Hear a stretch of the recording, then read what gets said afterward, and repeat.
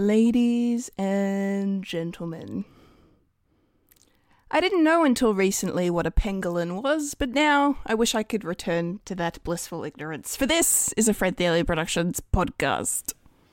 Huh? And that's the sound it makes. And that's... Cue music. I don't know what we're yelling about! We came, we saw, we kicked its ass! Wait a minute, Doc. Are you telling me you built a time machine? Kind of a DeLorean? The way I see it, if you're gonna build a time machine into a car, why not do it with some style? Who is this? What's your operating number? Boring conversation anyway. Look, we're gonna have company! Loud noises! Hello. Hey there. Hi. Hello. Hi. Hello. Hello. I'm a Kendall Richardson. I'm Wayne Stellini. I'm a Fulia Kantarmaja. I'm a Michael Lister. And you are now experiencing a podcast called Fred. Yeah, Oh, you yeah. are. Hello. Yeah. I suppose so. Yes. As you suppose so. Yes. We are definitely hosting this show that you are definitely listening to. No, Yes. We are. no supposeds here in this house. Fulia, Yeah. how's your week? My week has been all right. Doing the same old thing, streaming, playing my Animal Crossing, and then doing some extra Animal Crossing on Thursday because a new update dropped for the game, and it's all Halloween-y. So it was a spoopy update for me. Spoopy. Very spoopy. We get to grow pumpkins. We get to dress up like zombies and ghosts and Right and up your alley. vampires. Oh, it was so much fun. My character is dressed up like a witch with blue skin. Ooh. Of course. Very cute. It is your month. Yeah, It is. it is. And rage quit Super Mario Sunshine on Saturday. On Please. stream. I was like, I can't do this anymore. I'm done with Sunshine. We're ending the stream. You're not walking on sunshine, Fulia. No. So there is a recording of you absolutely cracking the shits. Oh yeah. So now the public knows what you're like behind the scenes with us. Is that right, Fulia? Or The did you world tame it? knows what I'm like when I play games, okay? Tip of the iceberg. Yeah, if exactly. it frustrates me to the point where I am very close to throwing my Pro Controller across the room, that's my rage. Fuji rage is real. Oh, no. Loves it. Oh, dear. Yes. That, I suppose, was a frustrating highlight, but it was a highlight. A low light, if you will. A low light, A I very suppose. dim light. Yes. I've been continuing on with my MASH marathon and also the Bond marathon. I am now 9 films in. 9 films in. 9. Where 9. Where this week I had the opportunity to experience Diamonds Are Forever, Live and Let Die, and The Man with the Golden Gun. Ooh. Man with the Golden Gun's one of my favourites. So damn good. I have to say, out of all of the 9 theme tunes for the movies, Live and Let Die is the one that is stuck in my head. Yeah, boy. I Yeah. love it. Love it. It's great. Even before watching the movie, I've heard that song on radio before. So when Live and Let Die title came up for the next film that I was going to watch, I was like, there's that tune in my head right now. Live and Let Die. Yeah. Doom. Goldfinger can suck it. Goldfinger. So I enjoy Live and Let Die. Nice. That's one. And how Yes. was Christopher Lee with his third nipple? Oh, man. Fulia, he's the Chandler Bing of the Bond universe. I know. Just whip that bad boy out for you. And the only Bond villain that I can cosplay because I do have a blue safari suit. when I saw his name in the credits, in the titles, I was like, oh my goodness, he's gonna be young. And sure enough, my goodness, you can kind of tell in his face that it is actually Christopher Lee, but it's like not from the one that I've grown up to know. So Yes, Saruman and Count Dooku. Yeah, pretty much. Yeah. Wait, he wasn't born old? But yes, I have been enjoying the Bond films. Obviously, as years continue, the technology that they have to use for filming gets better. Their fighting coordination, on the other hand, still a bit but it's been fun. So that's pretty much what I've been doing for this past week. How about yourself, Wayne? Yeah, look, I've been watching a lot of movies, really, this week. So last week I had a bit of a rough patch with movies. You know, they're a bit average. This week has been a bit better. We'll be talking about some of those later on today. So, yeah, like, to be honest, this week's been pretty chilled. Like, as more than you could imagine a week in isolation / lockdown being. But I don't have a lot to report this week, but it's just been nice and relaxing. I've been watching some good stuff and been doing a bit of writing where I can. And yeah, like, really, it's been very much a lockdown isolation week this week where I do not really have much more to report though. But like, I, caught up with Phil, digitally, of course, and that's always lovely. My lovely co-host of Fred Watch. So, we've been talking movies recently as well, which has been good. So, yeah, it's just all been about movies for me this past week, and I'm not really going to say much more because I said I'll talk about some of them later on. How about you, Michael? Yeah, pretty much the same. Same old. Going to work, coming back home, doing nothing. Can't really go anywhere at this present time. Been watching a lot of stuff that I've been trying to catch up on. Some new stuff as well, which I actually watched this weekend. There's we did a trailer park like not too long ago about that documentary about the not the Comics Lounge that's in Melbourne. The Comedy Store. The Comedy Store. And yeah, that's was released on Sunday, so I watched that. That was pretty interesting. Hopefully there'll be a bit more to it than that. Yeah, it's basically just basically where the store came from, how it got started, and how it was influencing American stand-up and definitely different careers as well. So that's an interesting thing. There's another one as well that we haven't talked about on the podcast, but I'm actually quite interested in. It's called the let me get this right. The Good Lord Bird that is being released on Stan. About John Brown, who is essentially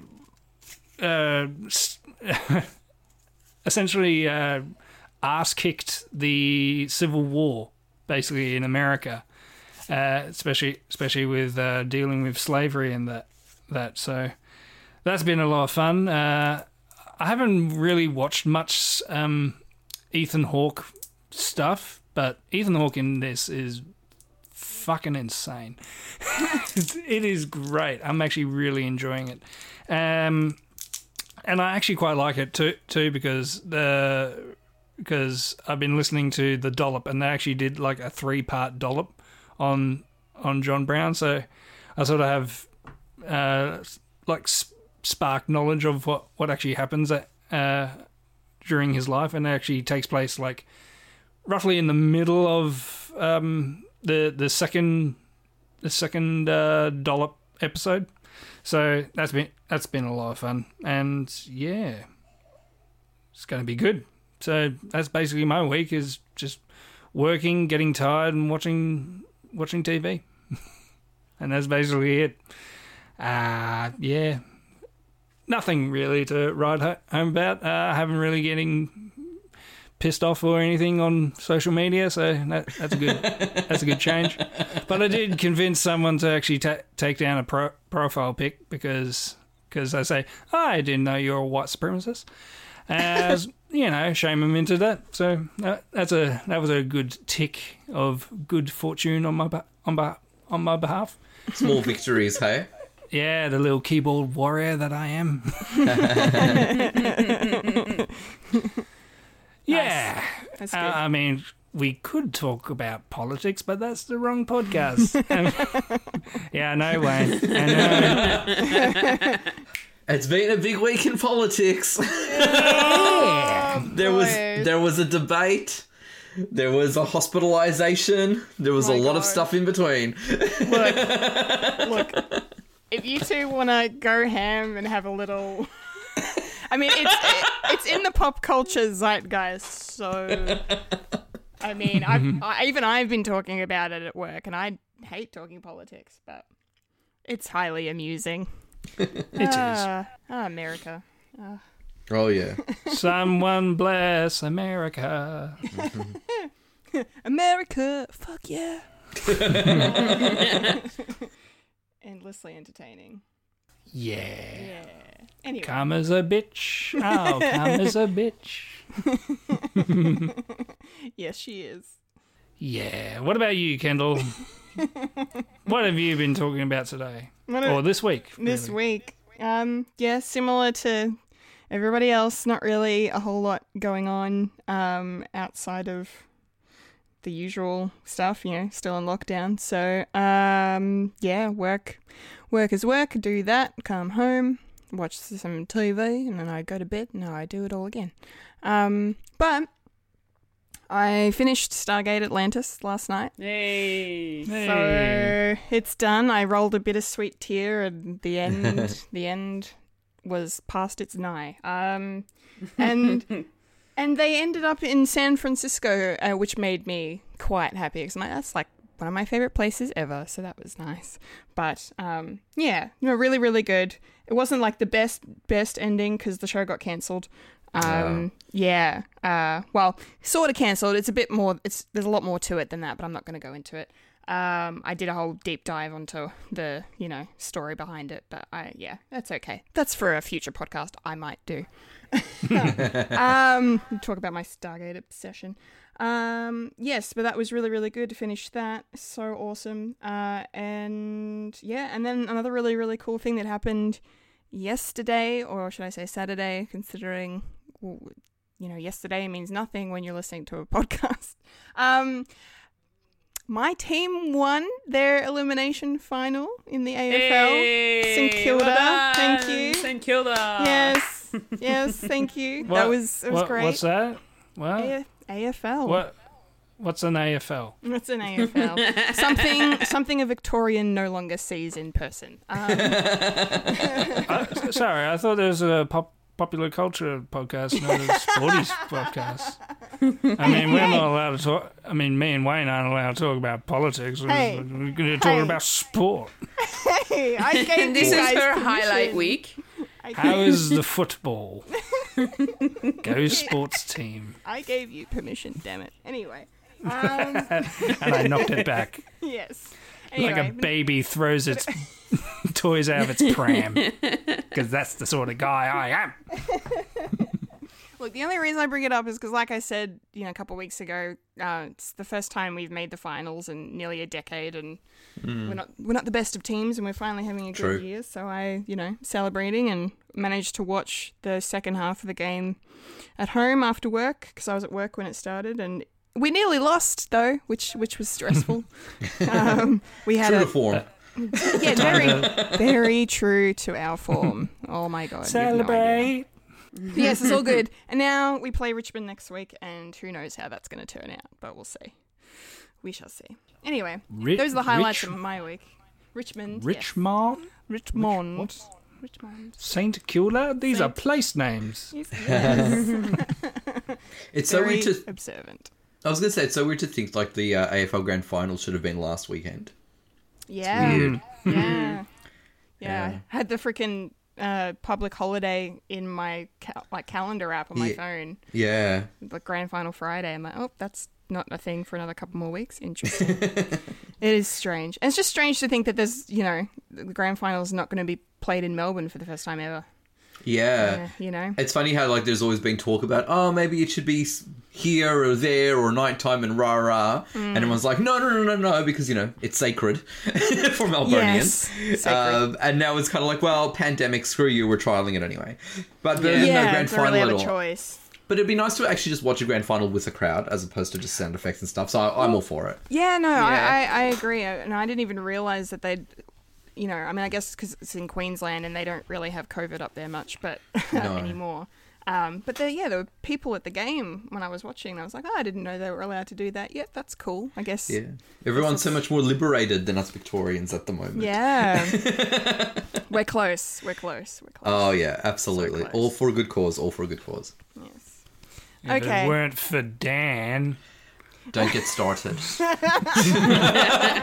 God, listen to us. We're 15 minutes in. This is already becoming a politics and sport podcast. A very Melbourne podcast. Let's bring it back to the Yes. pop culture, people. Yes. Yeah. Let's stand not with talk Dan. about the plandemic. I stand with Dan. I stand Dan. Okay. All right. Those were the highlights of my week and our weeks. Jesus Christ. And for the people who don't get irony, I am joking. Yes. Mike. That's just for the stupid people out there. Who wouldn't be And listening people- to us anyway? You're all smart and beautiful. Well, Yes. yeah, if the people who actually understand my jokes, well, welcome. You can be my friend. People who don't can fuck off. They'll send their hate mail and then they'll fuck off. Yeah. Yes. All right. To fredthealien.productions@gmail.com. Hate we mail. look forward to hearing from you. Subject line, I hate Michael. And it'll come straight to me. Yeah. Or if you want to preview a Fulia's fan fiction, you can request it, but she does hold that quite close to her chest. But she loves her fans, so I'm sure she'll have some sort of preview. Yeah. We'll Could see you do what like a newsletter or something. Yeah, we'll see what sort of fan mail comes in for next week. Fulia, see if there's any requests for you. Yes. The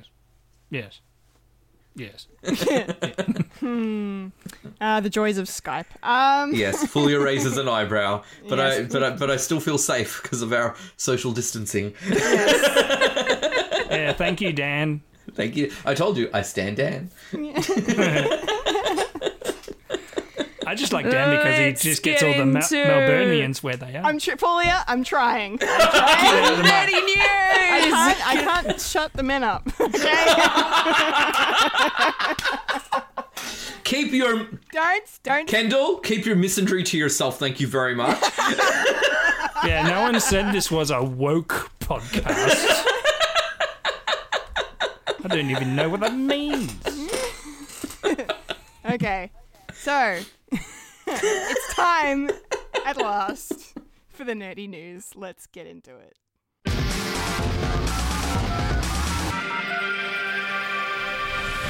This is the news in Nerdy News. The nerds that talk about the nerdy news. That is us who talk about the news that is nerdy. And now the queen of nerdydom, the hostess with most S, Kendall Richardson. Take it away, Kendall. Alrighty, nerdy news time. And this week we have to start off by being sad for a little bit and saying farewell to one of Australia's greatest musical icons. The legendary Helen Reddy passed away this week at the age of 78. Of course, everybody knows Helen for her anthem of a song, I Am Woman. which also won her first Grammy. She was the first Australian artist not only to top the charts in the US, but to win a Grammy Award for that song, which is insanely impressive. The song, of course, was a huge anthem for women's lib in the 70s, an important song that will never be forgotten, and same as Helen, will never be forgotten either. Her legacy will live on for many generations to come, so she's definitely going to be missed, and we thank her for her amazing work over her lifetime. Moving into other news now, we got some Marvel news, some interesting things happening in the MCU this week.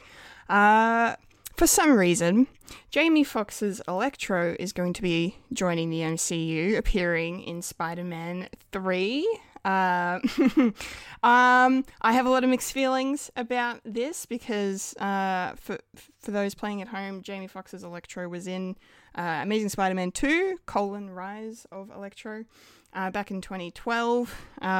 Film was not the greatest. It had some good stuff in it, of course, but it wasn't what everyone hoped for, and it kind of sadly killed Andrew Garfield's chances of joining the MCU ever. But you know, there were good stuff in it. Unfortunately, for my money, Electro wasn't one of them. I didn't really care much for his character, and neither for Jamie Foxx's portrayal either, despite the fact that I think he's an incredible actor. I mean, he's an Oscar winner for one. But this is the MCU. This is Spider-Man 3, the sequel to Far From Home, and I think things are going to be a lot different this time around.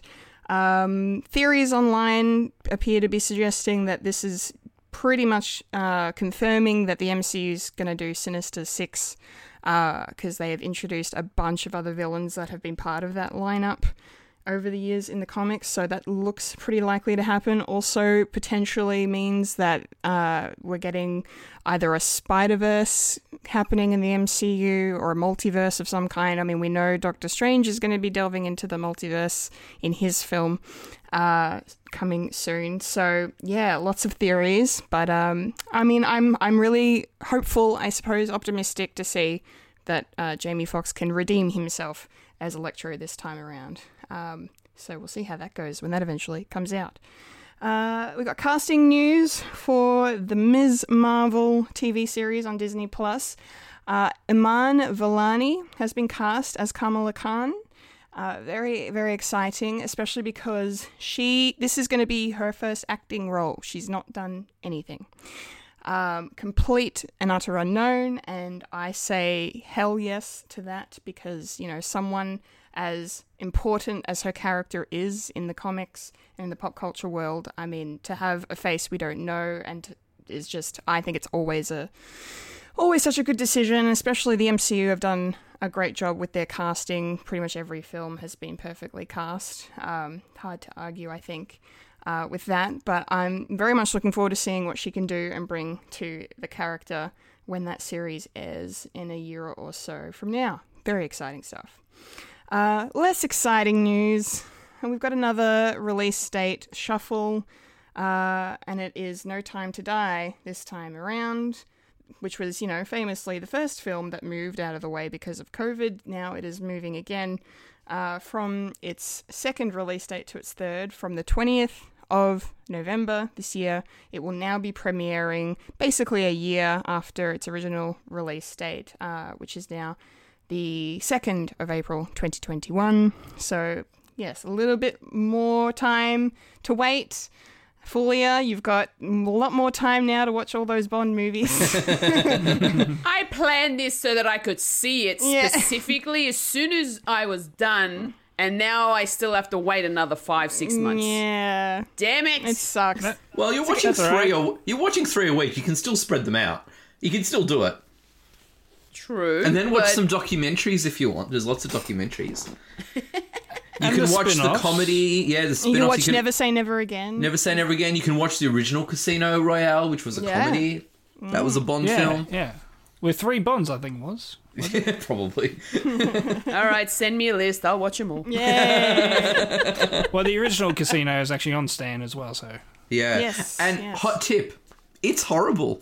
The only good thing about it is Dusty Springfield's song at the beginning. That's it. Okay. Okay. Not the best news to hear that, but Fulia, have a great time. Have a great time. You've got heaps more time. Okay. And then you can watch all of Austin Powers, and you can watch Naked Gun maybe as well. yeah, Johnny English.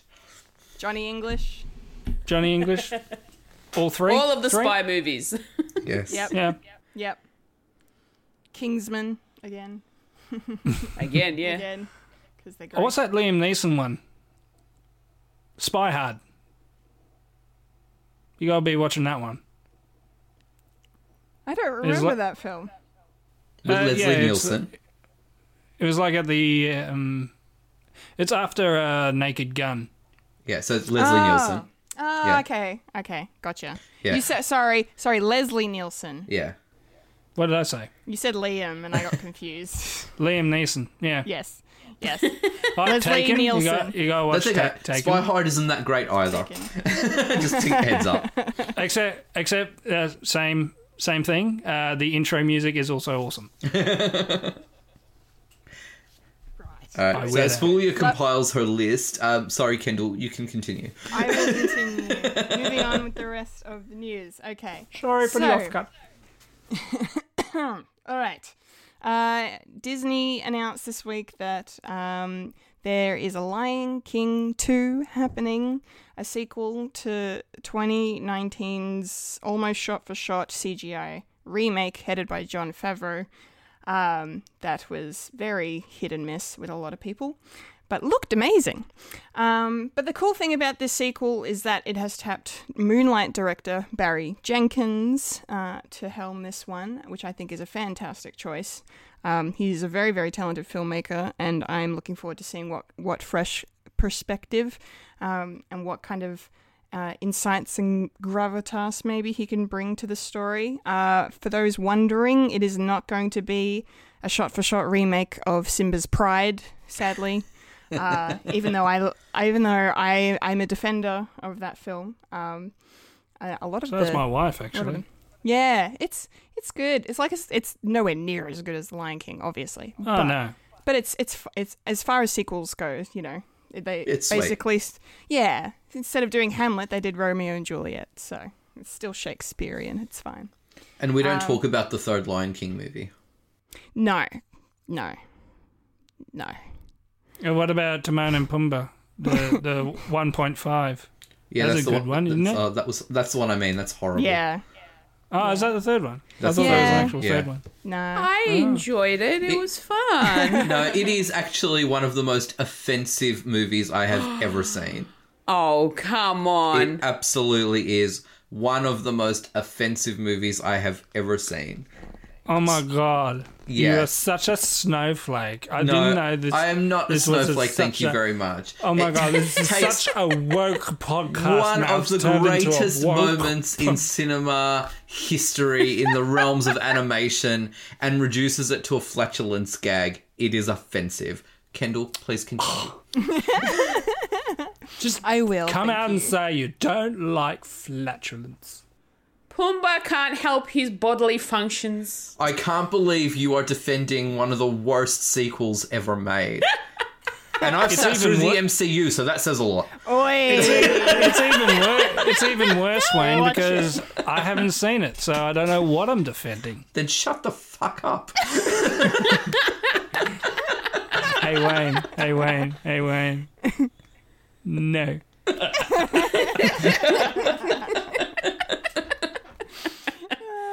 Amazing. Okay. Anyway, moving on.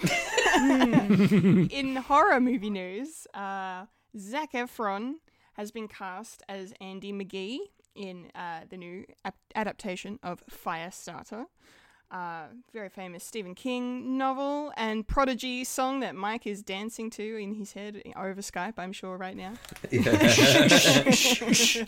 I'm a firestarter. May you rest in peace. Yes, absolutely.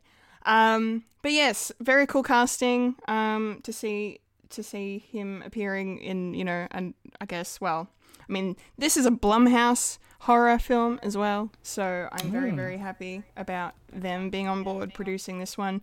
And, you know, I mean, we don't know if it's going to turn out any good considering the trend of Stephen King remakes in the last few years. A few of them have been amazing and some of them not so much. So, yeah, I've got high hopes for this one. So we'll see what happens. But yeah, Andy McGee is obviously the father of the fire starter in question in the novel. Drew Barrymore. And in the, Drew Barrymore film from 1982. Yes. Charlie McGee. Charlie McGee, that's right. Yes. Good stuff. Very good stuff. Can't wait to check that out. Okay, in TV news, we have a couple of Netflix-related things to mention. The first of which I am so freaking excited about. I'm jumping up and down. Cobra Kai has been renewed for season 4, even before season 3 is premiered, which is just mwah. Yay! Yes, beautiful news. And they also announced a premiere for season 3. It's going to be bowing on Netflix on the 8th of January, 2021. So we're starting off the new year right with Absolutely. Cobra Kai. If people listening have not seen this show yet, they need to do themselves a huge favor and get the hell on it, because Wayne, it's the best thing you've ever introduced me to, I'd say. Oh, thank you. Yeah, Yeah. it's so great. It's amazing. Yeah, I need to catch up. Yeah, it's so good. God. Yeah, I mean, I don't even think you probably don't have to be a big fan of the original Karate Kid or having seen it beforehand, but obviously the prior knowledge helps going in and definitely enhances the experience for sure. But just as a series on its own, it stands on its own legs quite nicely. Absolutely. I have seen the first season. And Yeah, I was first exactly the season's same. amazing. Like, I was only aware of a Karate Kid. I didn't really was brought up on those, so I got reasonable prior knowledge to that, but it's still standing. Yeah, as you said, it's still standing up by itself. I'm just a bit pissed because there's no Dark Crystal. It was last week's news. Yes. It still sucks, but we shall move on. We have Cobra Kai. At least. Yes, we do.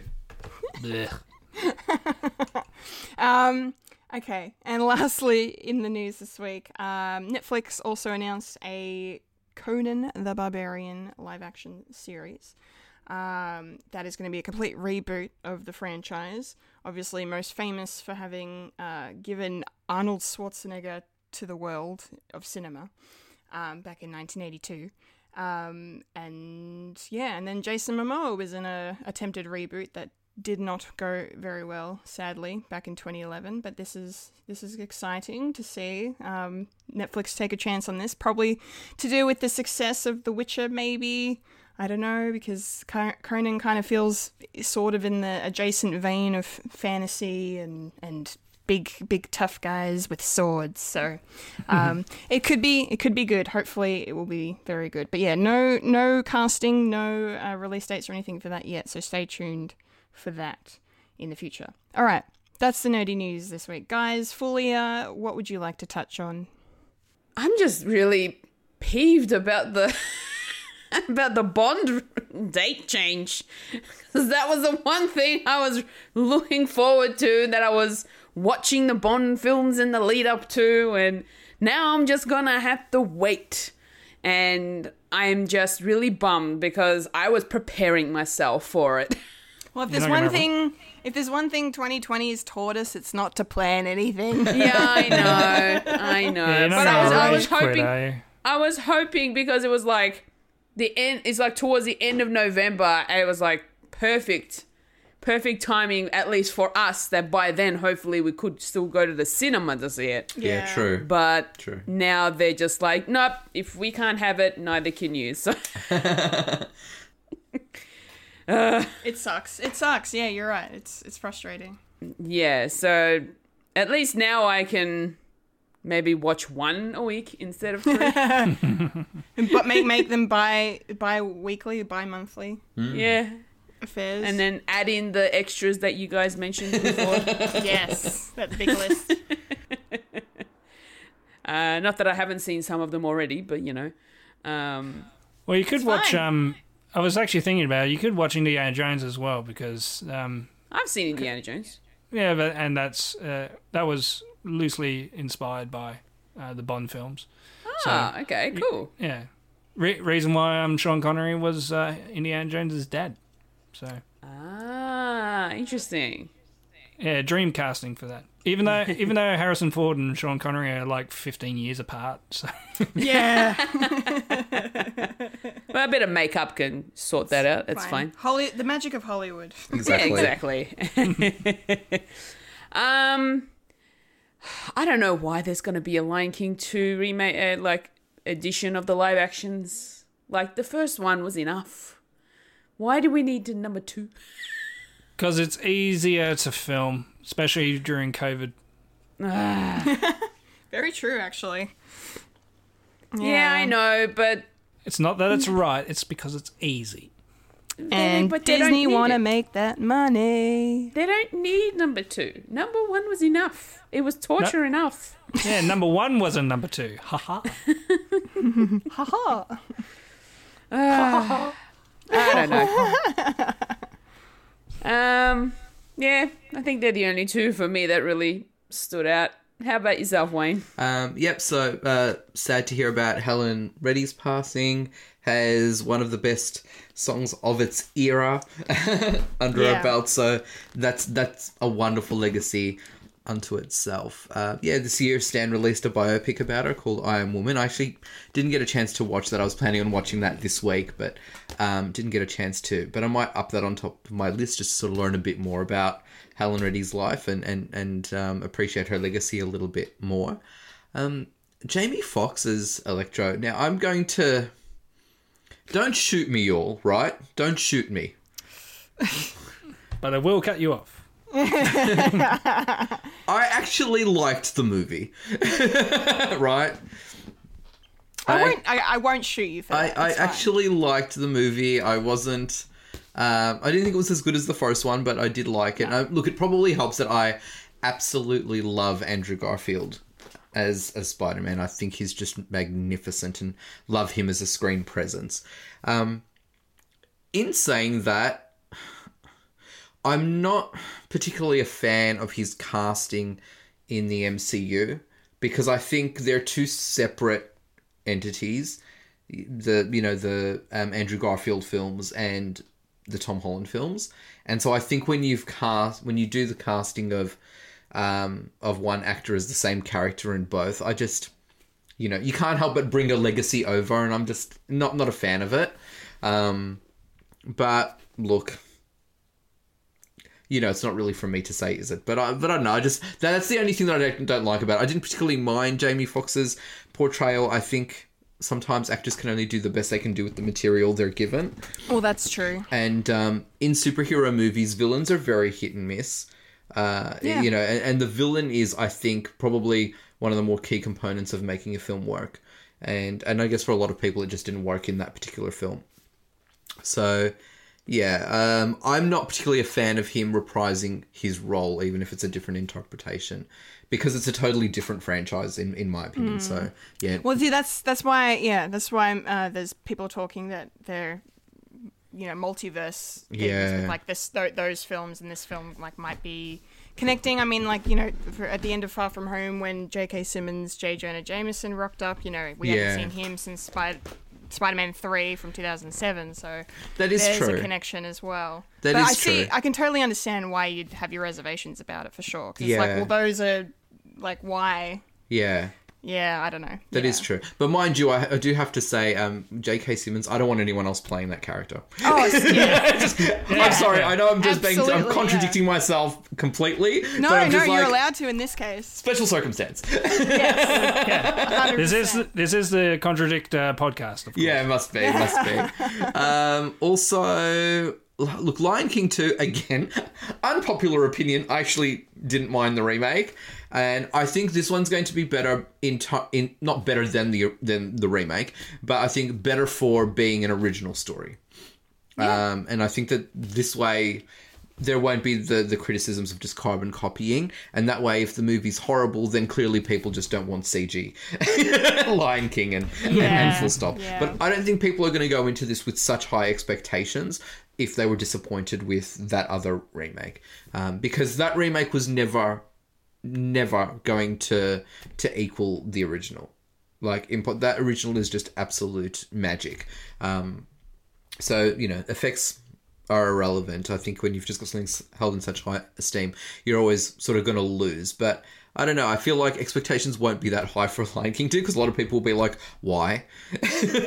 Like, why? But, you know, when you go to the box office and make $1 billion on a film, it's going to have a sequel, people. Like, you know, if at all possible, there's going to be a sequel. I do have to say, I find the casting of Zac Efron as Andy McGee quite interesting. I know that Andy McGee is a young father, but I don't know. I probably just still picture Zac Efron as like 21 or something. Yeah. He's just got this beautiful eternal youth about him, I suppose. So that'll be interesting. I haven't read the novel that it's based on, but I have seen the film starring Drew Barrymore, and Heather Locklear makes an appearance in that as well.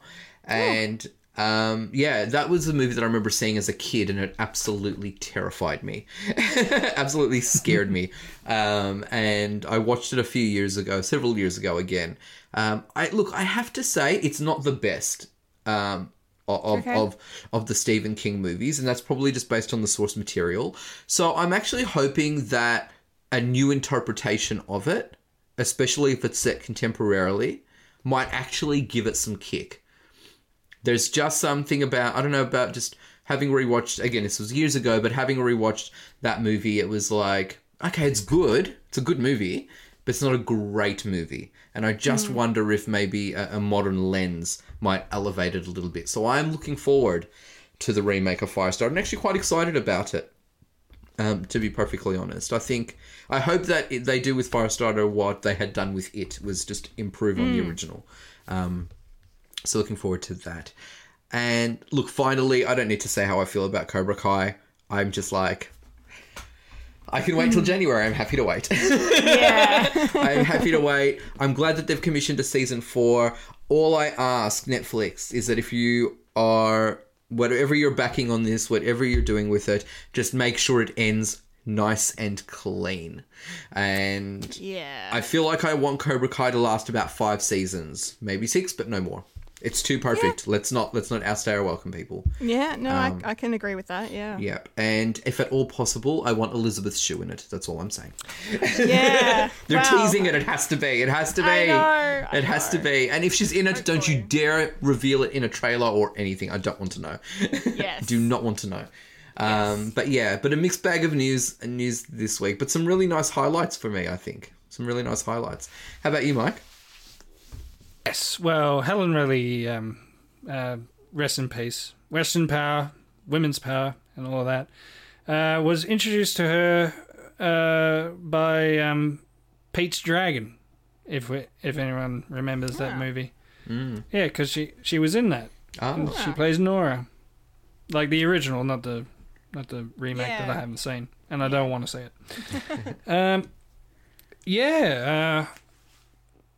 I just knew her from that as a kid, and I remember that movie, and it's one of those movies that I remember as a kid, and it still holds up. I mean, it's a good little bit of fun.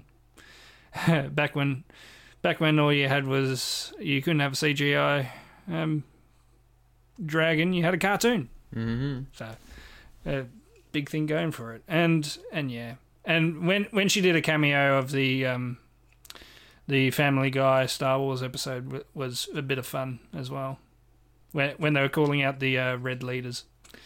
Helen Reddy standing by, right? And that was her voice. Yeah, that's right. I forgot about that. Yeah. Big Red, Red Fox. Yeah. Red Fox standing by. Red October standing by. Yeah. Simply Red standing by, and all that. Yeah, that was Helen great. Reddy standing by. Yeah. Yeah. So, yeah, good. Yeah, she'll be missed by people, and such a big mammoth bottle of, what is it? Just talent, Australian talent. We need more of them. Yeah. Now, Jamie Foxx's Electro. I don't particularly mind. I think Sony crossover with Marvel crossover universe. I don't particularly mind that if that's the Spider-Man sort of thing that they're going to have, and it would be pretty cool because they, as we said, they got J.K. Simmons doing J. Jonah Jameson. Is like, why not have Jamie Foxx doing Electro? Because I've been hearing that they're trying to get Spider-Man 3 to be like either like a Sinister Six sort of movie, which they've sort of setting up because you got Vulture, you got Electro coming in, and you got Scorpion, hopefully a Doc Ock maybe. Yeah, Shocker as well. Shocker as well, yeah. And Morbius maybe, question mark. See, and we still got Morbius to come in. And maybe Mysterio in some form, who knows? Yeah, is he dead? Is he really? Or is he mysterious? Who knows? Jake Gyllenhaal, come back. Come back. Yeah. Always. There's always time for Jake Gyllenhaal in my book. Yes. Yeah, exactly. And who knows, Wayne? Maybe Garfield may be coming back as an alternative Spider-Man if they're going down that spider route. If they do and make it that sort of multiverse, I will just be like, bring it on. Kendall, you might get me in a cinema to watch an MCU movie. You might actually get me in there. Yes. You'll come to a midnight screening with me. Yes. I reckon we're not going to go that far. I reckon they're sort of built. Yeah. I reckon they're sort of building up to that because there was like word that Tom Holland and all that were doing like a brief cameo in the Spider-Verse animated movie. And so maybe they're just saving all their hens to hatch in this big one. Yeah, maybe. And then after that they'll kill off Tom Holland and then we have Gwen Stacy and Miles Morales to lead the charge in Spider-Man's. Who knows? Theories. So many theories. Well, this is the theory podcast. It is. So versatile. What else is there? Now, Firestarter is a Stephen King novel that I have not seen or read. So it's another thing that I need to chuck on my list of things to do. Read the book, watch the movie, and yeah, I only know vaguely about Firestarter. No, I haven't seen it. No, I won't speculate because I know, Wayne, you've seen it, and you probably tell me I'm wrong, and I don't like being called wrong. But it happens so often, Michael. No, I don't think so. See, there you go again. What? Nothing. Keep going. Calling you wrong? No, you're okay. I know I'm okay. I know you're okay. Yeah, I'm awesome. Oh, you are. Fig Jam. You are. You know Fig Jam? No. Boys. I know this is the podcast that refuses to behave, but... I know, girl. Michael, keep your misogyny to yourself, thank you very much. What are you talking about, miss? I'm not a massage. I'm not a sodgy. I'm not a sodgy. I'm a white knight. I'm a feminist. Isn't your mum my dad's a big... has anyone seen Flight of the Conchords? Where Jamie said, my dad's a big feminist. It's like, what about your mum? Dad wouldn't allow that. I love that line. Yeah. Cobra Kai, another thing that I need to watch. God dang it. Anyway. I need to rush the first one. Because I can't really remember. I think that's basically it. What about you, Kendall? What are you? Yes. Are you ready for Jamie's Time to Die King? Zac Efron, Cobra Kai, Conan? Conan the librarian? Yes. Yes to all of the above. Okay. Okay. Good. As long as we're on the same page. We're on the same page. All right. That was the Nice. nerdy news for this week, which means it's now time to roll on up to the trailer park. Rolling up to the trailer park where we all park all the trailers. Hee-ha. Okay, trailer park time. 3 trailers to talk about today, and we're going to start with the first trailer for The Witches. Oh my god. I am very excited about this. I really hope it's good because this is my favorite Roald Dahl book, The Witches. I read it religiously growing up. Well, in primary school anyway. Yeah, just absolutely love it, adore it. And then the 1990 film starring Angelica Houston as the Grand High, which, boy, does Anne Hathaway have shoes to fill. Oh, yeah.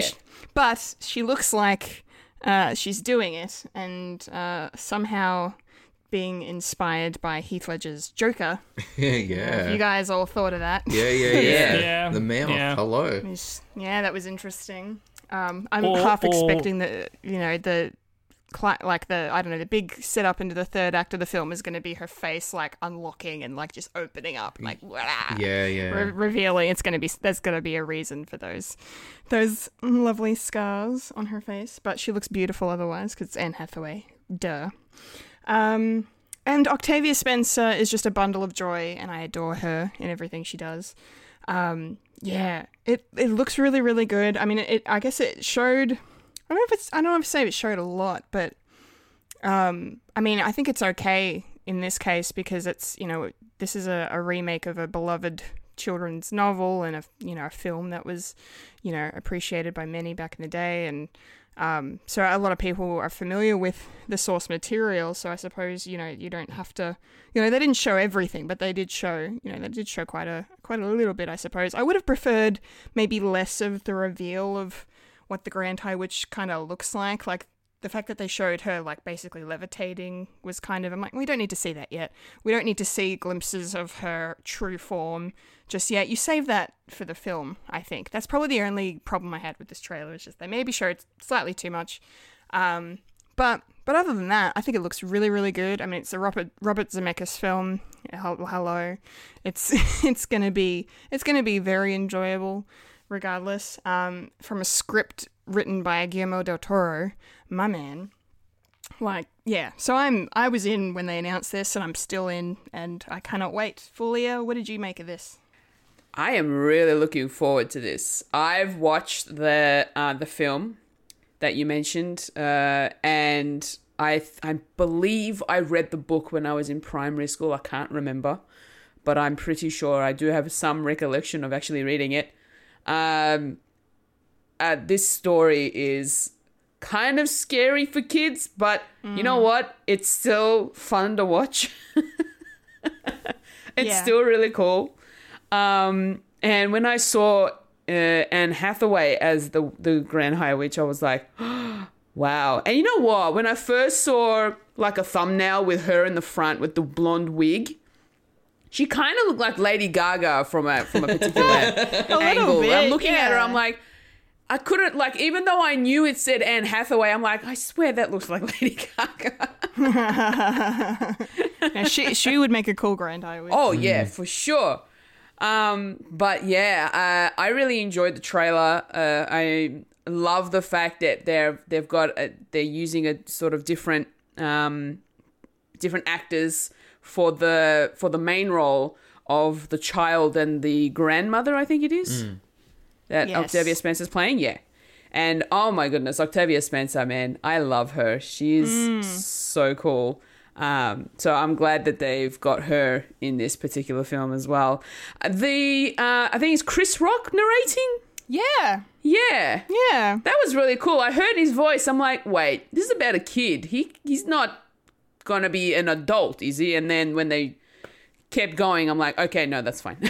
Well, I'm pretty sure it wasn't the original film also narrated by the adult version of It's been a long time, so I don't remember. No, I know. Don't worry. Yeah, it has been a while since I watched it, but yeah, I think that's what it was. Anyway, continue, my dear. But it was really lovely to hear, a different famous voice, and I haven't heard from Chris Rock in a long time. So it was nice to hear his voice narrating. But yeah, I'm very interested to know about the scars, because in the original film, you see that they reveal themselves by pulling the masks off from the back. They pull off the skin from the back of their heads. Oh. So not sure what's going to happen with this. Yeah, maybe, you're onto something. Yeah, so, but the fact of the matter is they still take off their wigs.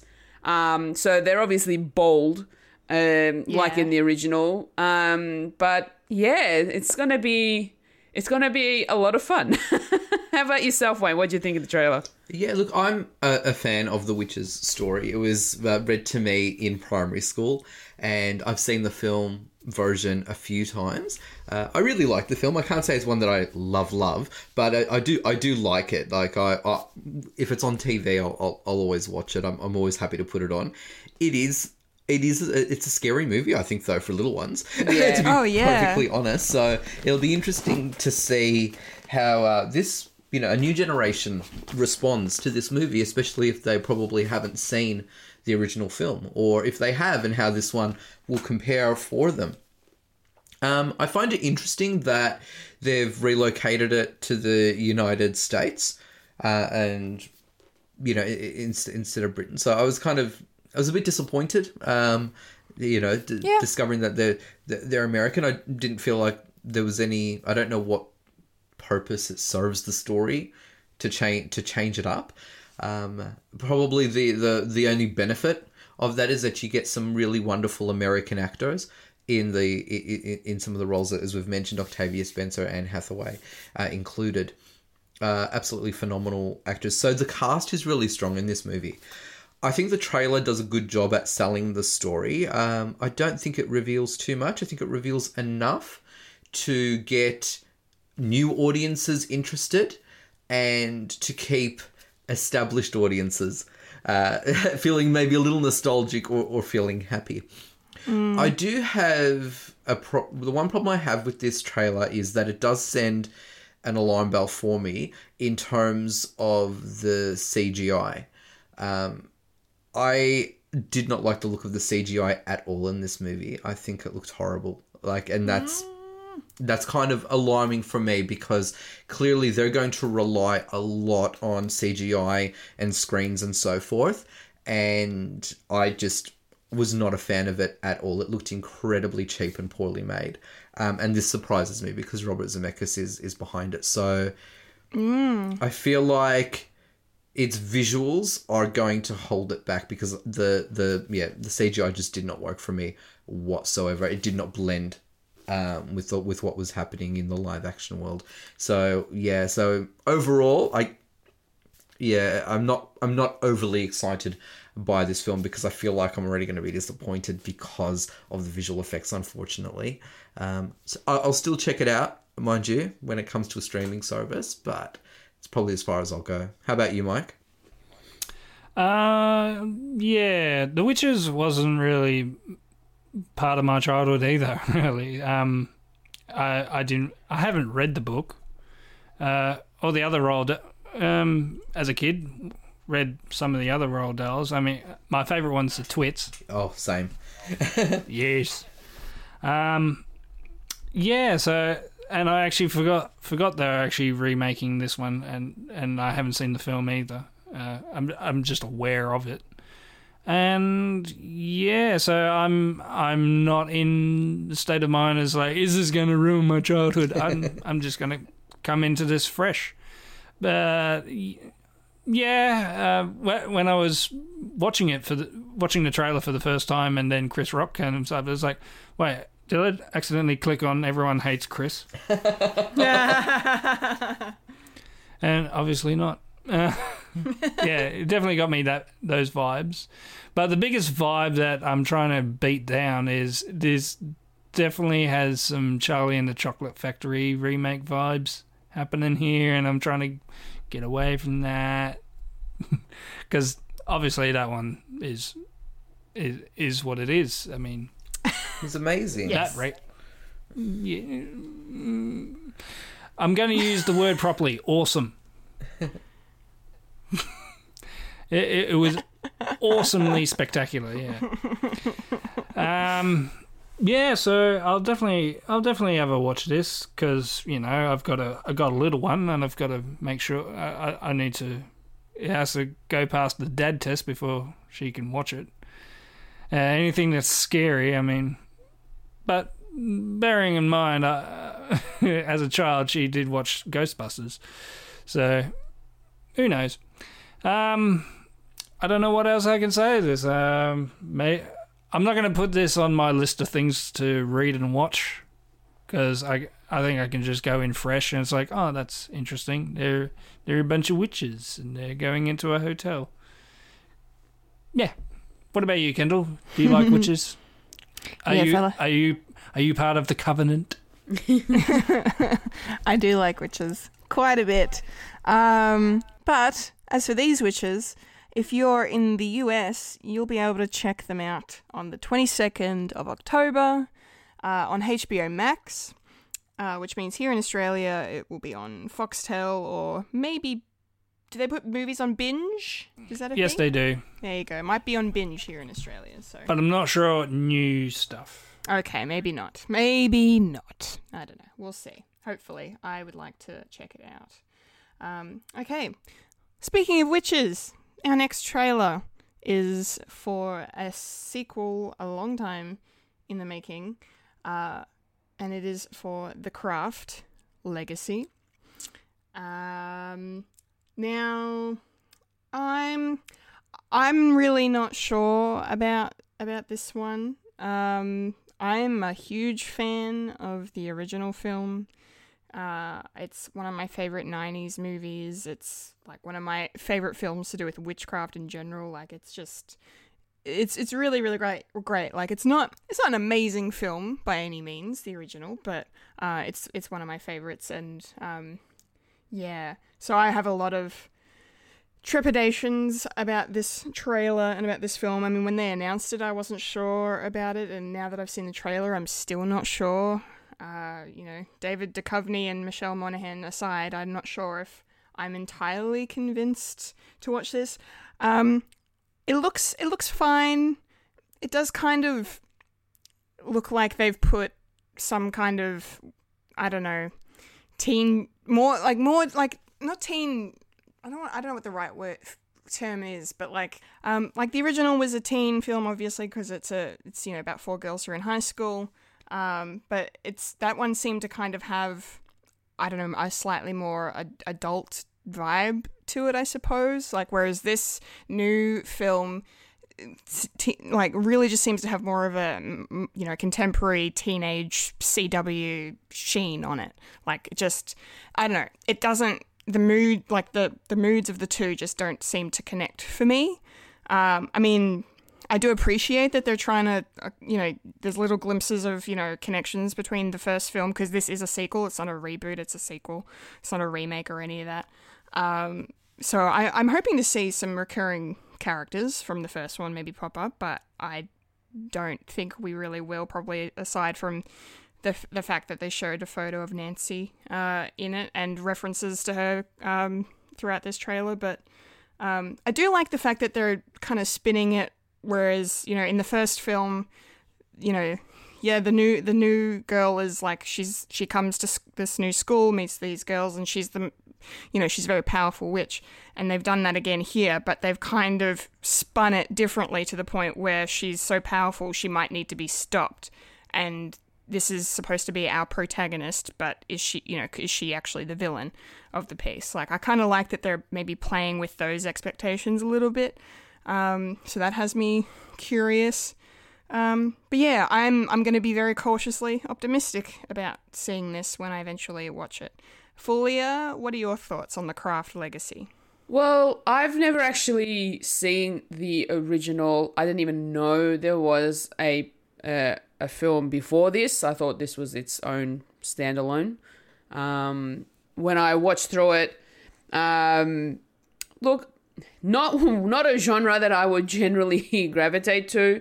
It looked somewhat interesting, but I don't know, like it just when the tension started to rise, when things were starting to go wrong, I think that's where my interest sort of dissipated. I was just like, not my kind of thing. So I probably won't see this one. How about yourself, Wayne? Yeah, I'm with you on this one, Kendall. I like the original movie. It's been quite a while since I've seen it, but I remember really enjoying it. But this film did absolutely nothing for me. Like, there's nothing. And yeah, it does feel a bit... I like how you said it feels a bit CW. It just feels very teen drama-ish. And it's a bit of a glossy feeling to it. But I don't know, there was just nothing exciting about the trailer. Because, look, I can do teen drama, I can do gloss, it's fine. If that's what it is, I'm happy to do it. But, like, it was a very meh trailer. Like, it's hard for me to really articulate more than to say there was nothing. Like, this trailer just gave you nothing.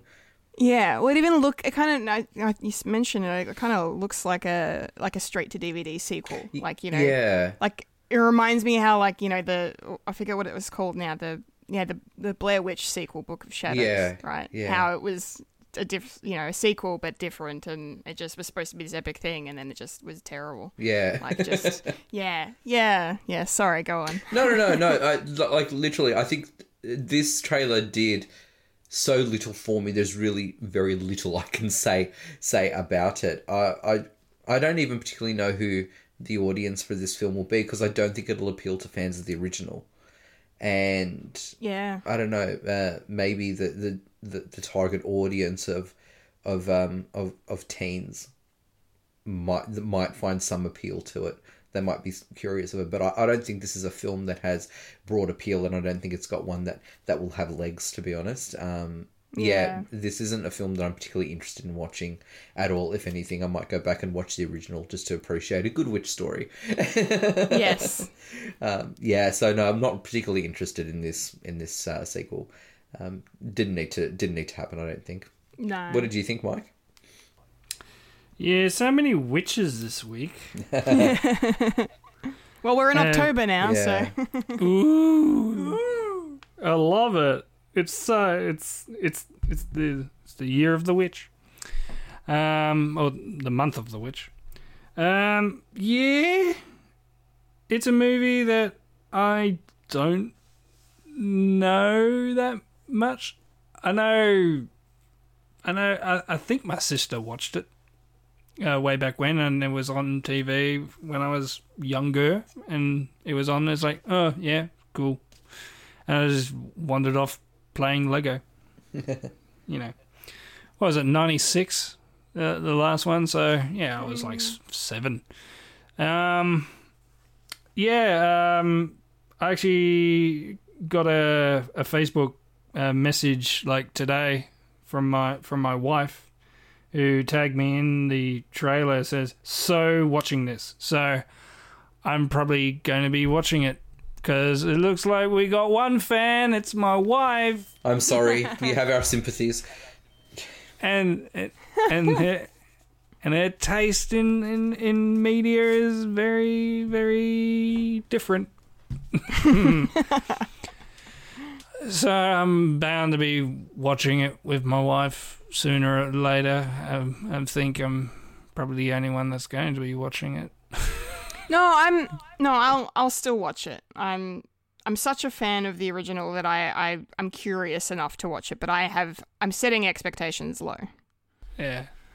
It'll be like the same time when we watched the Ghostbusters movie together, and we were close to be like the only ones in the cinema. Yeah. and we passed judgment. It's like, that was a movie, I suppose. Yeah. Yeah, so teen angst. That's great. Maybe I should watch it just to check it out, so Zelda can watch it when we can watch it tomorrow. Well, this one actually has an Australian release date. Not that many cinemas here are open, but I think some are in other parts of the country. So the release date for The Craft Legacy is the 28th of October, just in time for Halloween. Very, very, very good. Okay, hopefully it's not a steaming pile of shit, but we'll see. And our third and final trailer for this week was, the surprise of 2020, at least, in the nerdy news world a couple of weeks ago.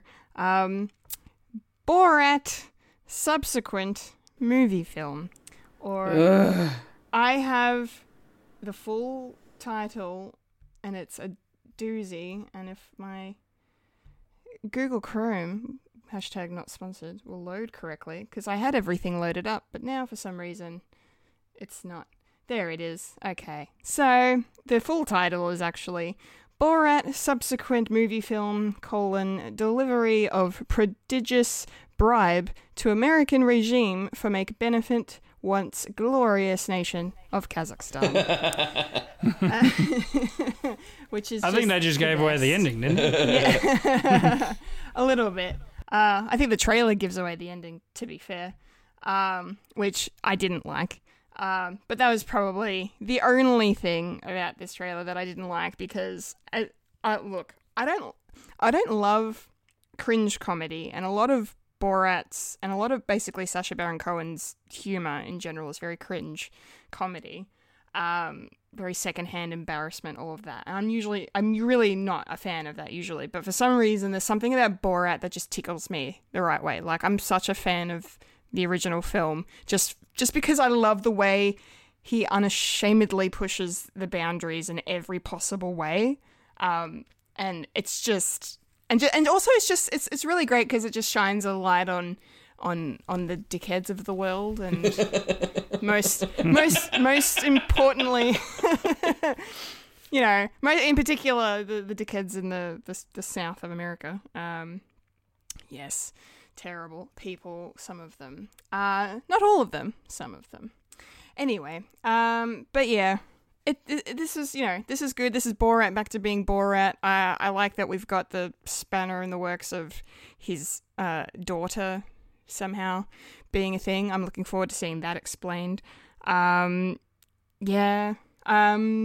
liked a lot of the humor stuff was thrown in. Obviously, this was filmed during COVID, as was mentioned when the film was announced a couple of weeks ago. So there's some coronavirus jokes being thrown in, which I appreciate. Again, it's going to date the movie when you look back and watch it, like, oh, remember 2020? I wish I couldn't. But yeah, it's going to be amusing, to say the least. I'm on board. I can't wait. It's going to be hilarious and awkward as fuck. Fulia, I know you're not going to watch this, and I'm sorry I had to make you watch this trailer. What are your thoughts? I couldn't even finish the trailer. That's how bad and cringy it was for me. You didn't finish the trailer? No, I felt minutes. Exactly, it was too long. I felt like I was being tortured with this humor. So I couldn't stand it anymore. I was not laughing in any way, not even a little giggle. Nothing. I was rolling my eyes throughout the whole thing. I just couldn't stand this trailer so bad. It hurts. No thank you. So tell us what you really feel. Yeah. That is how I really feel. I hated it. Absolutely. Just stupid trailer. It doesn't need to be out in the world. I'm sorry. Wayne. It most certainly does need to be out in the world fully, and I'm glad it is. It is the stupidest thing that I've ever even heard of. This is by far the best trailer of the week. Even though it does show too much, I will forgive it. I will keep my distance and not see anything else about this movie because I cannot wait for its release. I think that Sacha Baron Cohen did a wise thing keeping his distance between Borat films, because I know that he had said that he had retired the character because of how huge the first movie was and how recognizable the character was. So I'm not sure in this case how much is going to be pre-staged and acted with participants consenting and acting. Just as you could tell Bruno, which was the sort of movie he made after Borat, which wasn't great. Like, it was okay, but it wasn't great. And you could tell that a lot of the reactions were not genuine. This seems to go back into the routine and into the rhythm of Borat, where things do feel quite genuine. And it probably does explain why Borat, the character himself, does go in disguise to several locations and interactions as well. I do like that his daughter is along for the ride, because he does make jokes relating to family members in the first film, and now he's got somebody who is supporting these claims and is quite happy to do so. I think that this is going to be a lot of fun, and I'm absolutely all for it. The genius of Borat, which naysayers such as Fulia do not understand or appreciate, is that they are incredibly clever satires and critiques of Western society and culture. Because Sacha Baron Cohen is extremely clever. We saw that demonstrated in his outstanding series, Who is America, which was on Stan in Australia. I'm not sure if it's still available, but if it is, watch it. Absolutely outstanding, and you can see just what an incredibly smart man Sacha Baron Cohen is, and how he uses cringe comedy, dark comedy, to elicit these political discussions. He did it with Borat, and he will do it again this time around. I absolutely can't wait. And this trailer had me in hysterics. How about you, Michael? Yes, well, we need this. We so need this. We need a laugh. Yeah. We need a laugh at our current situations, and that's all we need. I mean, we can be bogged down by what's been going on throughout the world, but we just need something. And there's been a couple of things that have come out this year that we just need. Like, we need to laugh, or we need to escape. Even some of the bad stuff, like most of the movies that have come out, they just throw them in the ether. It's like, you're gonna watch it. What was that? What was that? Power? Project Power. Project Power. I mean, that would be a movie that fell beyond the wayside of, like, that was a thing, and then people would forget it after a week. But this particular time, people latched onto it and sort of enjoyed it, and also hate to enjoy it, that sort of thing. And I think something like this, that's more politically motivated but also funny at the same time. I think we basically need it. Yeah, I'm definitely going to be watching this as soon as I can get my hands on it. Open a vein. We need it. So I don't know what's wrong with y'all. You are all just weirdos to like. Excuse me, Fulia. Aren't you the one who keeps getting excited over these stupid Happy Madison movies that have been released this year? They're funny. Oh, shut up! Honestly, funny. If you look, but The Room is funnier than Borat. Seriously, and even that's cringy. No, but it's cringy for different reasons. Exactly. Yeah. I would rather watch that again than to watch Borat. Okay, no way. it's a date. Fulia, what would you rather watch? Red Alert or Doctor Strangelove? I don't out of know the either two? of them. Oh, Doctor Strangelove. Yeah, obviously. Yeah, definitely. Yeah, absolutely. Because they're both adaptations of the same book, but one of them is a comedy. So comedy rules. So Look, I'm not denying that comedy isn't great. I love comedy. I live for comedy. you just have bad taste in Borat comedy. watching this movie. Borat is not comedy.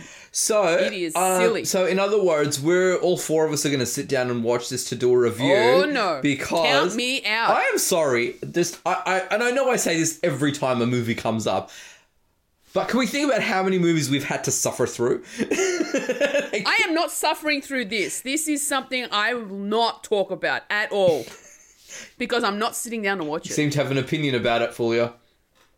Well, we need to watch it. the first one first. Yeah. I to didn't see actually that get one the either. second Well, I'm planning on actually doing a Borat weekend when this comes out. So, Kendall, when's the Borat weekend happening?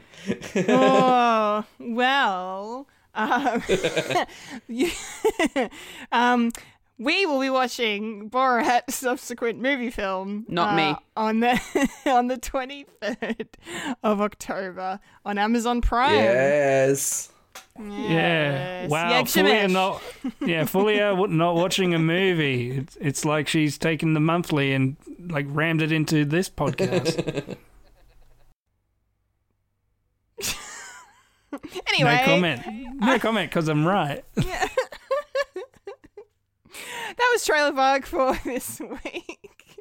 Thanks for playing the game. That was fantastic. All right, Trailer Park done. Which means now we've got a couple of quickie reviews to get through. Quickie review. Alrighty, so a couple of awesome things were released into the world this week that we wanted to touch on. Starting with The Boys in the Band. This is a very, very good film that I very much enjoyed. Yeah. I mean, I think my favorite thing I took away from it was just I loved the performances of the entire cast. Just the quality of acting across the board was just sensational, especially from Jim Parsons, who was just, holy crap, like, was just insane. Like, I mean, he's good in everything he does, really, you know. Whether you feel feelings on Sheldon aside, whether or not you love him or loathe him, but you can't deny Jim Parsons is a talented man, and yeah, he brings it completely in this. And yeah, I don't know, I loved everything about just the way these men, you know, like all fit together.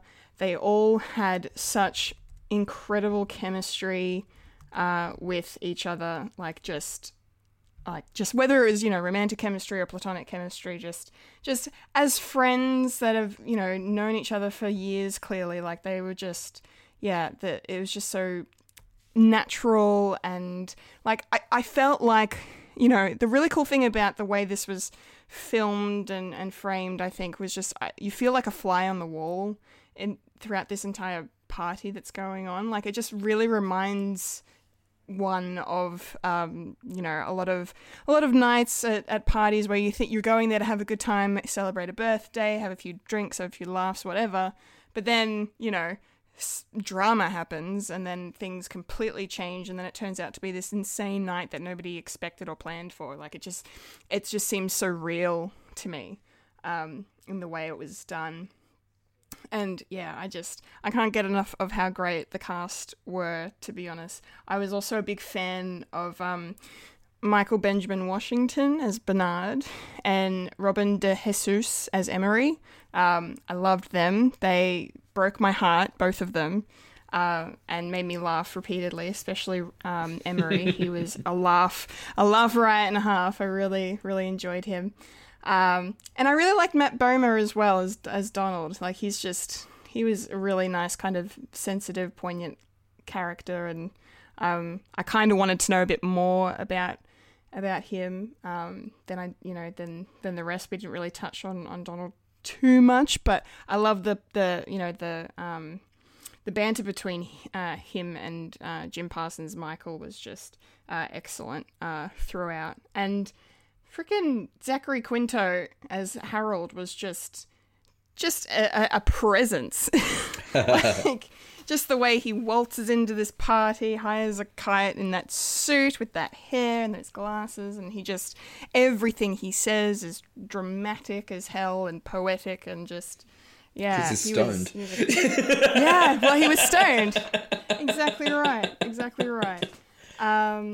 Yeah, but no, and it went to some interesting places that I didn't think it was going to go, and yeah, I loved just the idea of, you know, thinking to yourself, like, could you actually make that call? You know, could you actually call that one person in your life that, you know, you did love or you still love, and maybe you never told them how you felt? You know, it's highly relatable. We all, you know, wish we could be so brave and do that. It's obviously very hard thing to do. And I just, you know, it just felt sort of, you know, it just really struck a chord with me, the way that especially Bernard reacted immediately after he hung up the phone. He was like questioning himself, doubting himself. Why did I do that? I've just brought up all of this past anxiety and stress back into my life now that, and I've, like, you know, it was just I don't know, the plethora of emotions that this film exuded was just insane. And yeah, I really, really loved it. It was a beautiful story about, and a very tragic story at the same time, you know. I'm so glad that they kept it set in the 60s, because I still haven't sourced the original film, Wayne. Mm-hmm. I would love to watch it now. Yeah, absolutely. But I'm really glad that they kept it in the 60s and didn't contemporize it. 'Cause, I mean, I feel like it has a lot more power, especially with Alan's character and his attitudes towards homosexuality in the film, in the story. Even though you could easily, obviously, do it today, but I just, for some reason, just the way, you know, queer culture was viewed back then it's very completely different to how it's viewed now. You know, it's obviously so much more accepted now. But yeah, so that carries a certain power to it that makes the film, you know, work really, really well.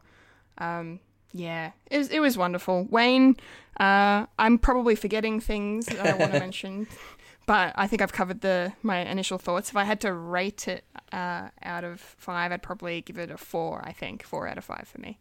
What did you think? Yeah, as you know, I discussed when we had first seen the trailer to this recently enough.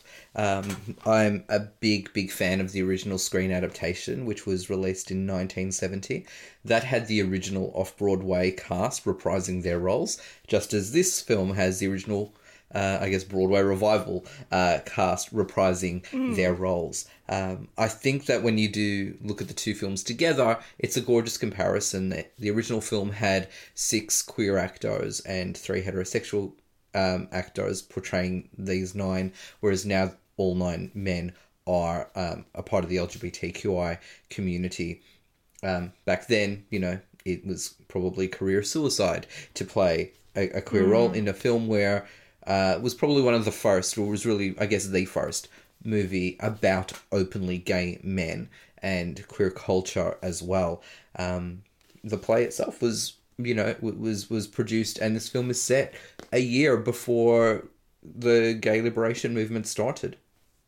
So it is incredibly poignant. And you're right, Kendall, it's better for staying in the 1960s. It's better staying in 1968 because, you know, I had concern about how a movie made now would translate when you have a group of self-loathing gay men as the central characters in a movie. How does that translate now? But I think they've done a really good job about this, because I think as well, especially for younger people who have been brought up with more acceptance and open arms, can't really appreciate the struggle.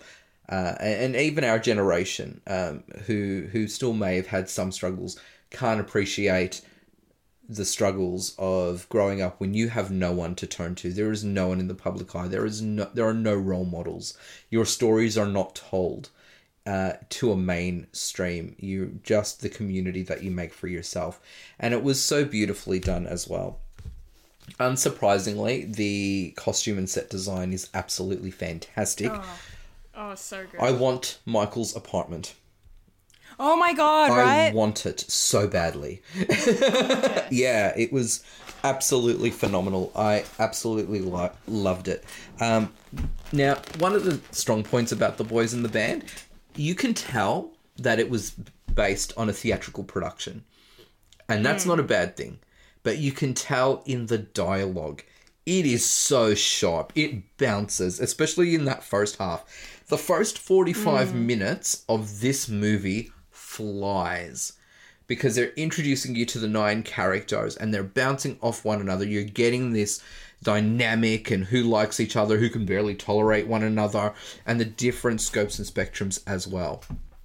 And then we settle into Act 2 when Michael destroys the night by picking up a telephone and saying, let's play a game, because he is reflecting his own ideas of his limited and little self-worth onto these boys, who really are his family, because that's who you have. When the world rejects you, you have your family. And these guys clearly have spent a lot of time with each other. They talk about being, on Fire Island and all of these other places together. They've got dance routines that they just sort of fall into.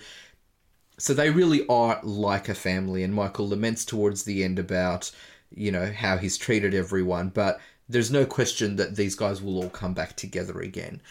Jim Parsons is really, really good. I don't think he always hits the bullseye in this particular film, but he is an incredible actor and I really enjoy watching him. There's just something about him that makes him incredibly accessible. I don't know, he's just got this very accessible screen presence as well. Yeah. Zachary Quinto as well is just, again, amazing, just super cool. Is his role. He just embodies Harold so well. I think he makes it his own. I love Andrew Rannells and Tuck Watkins, and as our feuding couple, Larry and Hank. I love their part when they get to make the phone calls. That to me was the highlight of the whole phone call scene, where they essentially, one leaves the messaging service outing him and the relationship that he has with Larry, and then Larry calls the other extension in the apartment and screams at Hank to pick it up. I absolutely adore it. And because I don't really follow celebrities or anything like that, but it was actually quite lovely to learn that they are a couple in real life as well. Yeah, I read that as well. Very nice. So that was quite sweet. I agree with you as well that Michael Benjamin Washington was just absolutely lovely as Bernard. And by memory, because it's been a while since I have seen the original film, I think he's actually just more fleshed out here. He's more of a presence in this movie, I feel. And that's probably just a reflection on Michael's performance, because it is so strong and so sensitive. I love that moment when he's there on the train checking out the man in the suit and he gets caught by the woman sort of looking at him. He's hiding his erection under the presents. And I just love these little subtleties about him. This movie does what you can't do on stage, and it has sort of flashbacks as well when they're telling stories. And I'm in two minds about this. I think to some degree it's a shame because you're taking away from the actors who can just say so much in their face, because these are talented men. But there is still that visual enhancement, and why wouldn't we do that? It's a visual medium. And telling that story, again, Bernard's story as well, with him and the guy in the pool, like, it was just really beautifully and sensitively done. Yeah. So I thought that was incredibly well made as well. Charlie Carver is gorgeous as our cowboy, Tex. Tex. My God, what a precious being. Yeah. You just want to hug him. So, we've got a himbo twink before they even existed in queer culture, I suppose. Yeah. But you know what? He has that really beautiful line where he says that when he's with a client, he tries to put some emotion into it so he doesn't feel as much of a whore.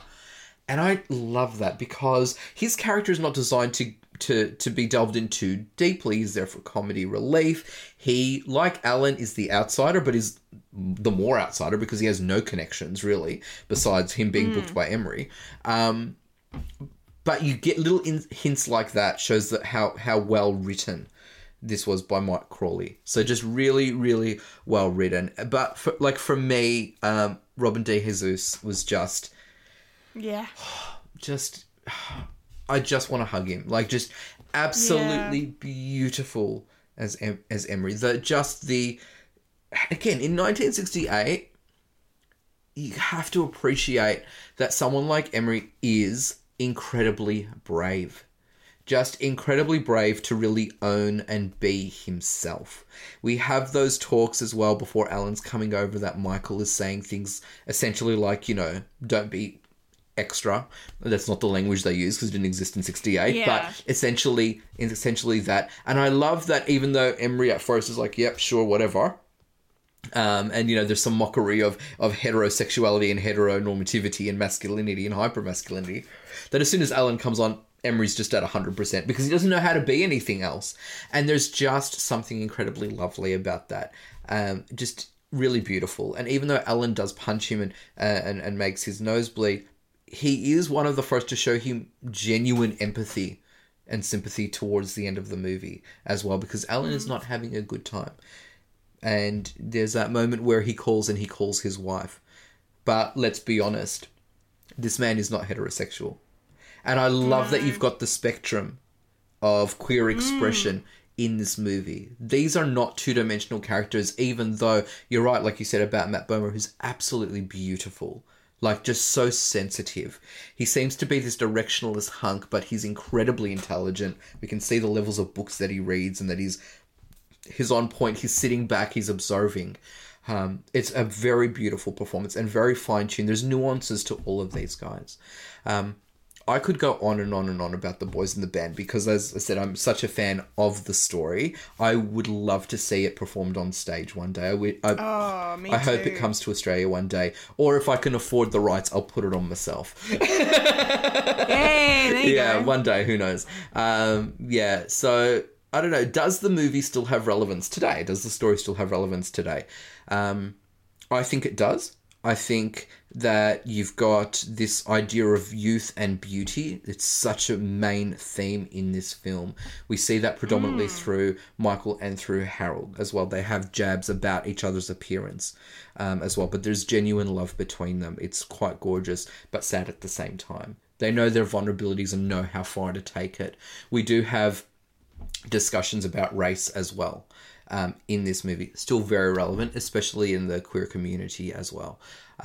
So I think it is absolutely relevant. I feel if I did have a criticism about it being made now, that it probably gets a bit heavy-handed by spoon-feeding and really explaining the themes. Because whilst Michael does have that sort of breakdown at the end, again, because it's made in 2020... just the line of, if only we were kinder to each other, it just feels a bit heavy and forced for me because we've had these messagings for 50 years. I didn't think it needed to be that explicit this time around. But overall, I am a big fan of this movie because I'm a big fan of the story. And as I said at the top, a big fan of the original movie. And Kendall, it will be a date that you and I will watch the original Boys in the Band one day. When we're allowed to be in the same room, we can sit and enjoy that one. And that'll be an interesting discussion. But in terms of this version, I highly recommend it and give it 4.5. Nice. Awesome. Check it out. It's on Netflix right now, guys. Absolutely. And Mike... you and I checked out the hilariously well-timed South Park Pandemic Special. Oh my god. This broke me in all the right ways and some of the wrong ways this week. My goodness. It was, kind of what you said earlier, Mike, about Borat being something that we need. I feel like this was definitely something that we need right now, especially just because of the way it tackled COVID just in general. I mean, it tackles so much more than just coronavirus. because it's South Park, and they don't stop at one thing. They must do everything. But just like the first time you see Cartman on screen, he's singing a song about social distancing, and he's holding a stick that says 6 feet. And, like, even in his own house around his mum, he's, like, yelling at her to stay 6 feet away. Like, it was just, I mean, yeah, it was great. And the masks and everything, the humor about that, calling them chin diapers made me lose it.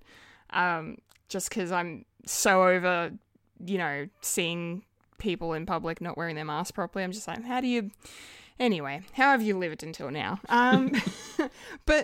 But yeah, just they hit all the right beats for me in terms of critiquing the pandemic and definitely America's political response to the pandemic and a lot of other political issues going on in the States as well. I love the way that they kind of weaved a lot of it all together very seamlessly. And then just kind of, aside from being really super fucked up in a lot of parts, there was some fucking Stan Marsh, man. Every time I tune into South Park, he's up to some more insane, weirder shit. And they're just pushing him all the way into this, like, taboo, like Stan Marsh tackles the taboo stuff now in this show. I'm not Stan. Randy. It's Randy. Randy's the dad, right? I am getting it right. Yeah. Yes. I meant, Randy. Randy is fucked. But Stan does have like an emotional point to him as well. I was going to get to that in a second. Yes. Yeah. That was aside of all the humor, they managed to bring it back to a place of real like emotional realness, I suppose, with Stan. At the end, and how he was, you could tell that the whole time he was struggling with with lockdowns and not being, everything being closed and life not being normal anymore. So he was representing, that part of all of us basically that is, has been struggling with not being able to live life as we usually would, and how that affects you mentally. But he's projecting it all onto Butters, and because Butters was really upset that he didn't get to go to Build-A-Bear for his birthday, and that was funny but sad at the same time. Yeah, Build-A-Bear. And so then Stan decides to, make it his personal mission to make sure Butters goes to Build-A-Bear, and they escape the high school, and because they're on lockdown at the primary school, this school. And then Stan just really goes, I wasn't doing this for Butters, I'm doing this for me because I miss the way things used to be, and I wish we could just go back to that, and it was just right in the feels. Like South Park, I was nearly tearing up. I was like, oh my god, Stan Marsh is just representing all of us in this. So it was, I really liked it. It was really, really good. Hilariously funny. I still can't get over the fact that Mr. Garrison is basically Donald Trump now in this show. That was fucking hilarious. And the humor they did with the police in the how they tackled the defunding of the police issue in the States, and made it fucking hysterical. It was just, it was so good. I absolutely loved it. I feel like, if we could have more 1 hour South Park specials, the better off we'd be, I'd say. It was, I loved it. Mike, what did you think of it? Well, you were bang on the money when I'm saying that the cultural significance of something stupid can be so important to our everyday life. Yeah. And particularly this one, because I wasn't sure, because essentially South Park has changed ever since the start of the show, and it's sort of morphed into sort of social commentary, considering how they make it now that it's more relevant now, and they're sort of writing. It's interesting, they sort of write themselves in a hole each week where they need to explore stuff that's happened throughout the week, this like particular weeks. But this is different. This is basically summing up an entire year and how everything's gone to shit, and how these characters have to deal with with what real life is, and you see it with Cartman. Of course, he's going to exploit social distancing, especially with his schoolwork, where he does like he does the Ferris Bueller sort of thing. Yeah. Where he's so still good. in his pajamas. He's still in his pajamas. He's claiming that he has bad internet, so all he can do is listen to the teacher on the Zoom call, and he just puts up a picture of himself like glitching out, and funny. Yeah. And you can sort of see this is definitely a character based sort of thing, and yeah, with Randy is sort of morphed into the show.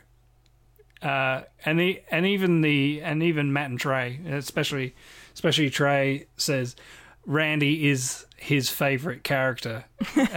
Not to mention he actually does the voice for him, based on it is based on his dad. But he is pretty much the focal point of South Park at the moment. Like, it used to be like the boys and how they had to deal with like stupid adult stuff, but they have to deal with it like as a kid.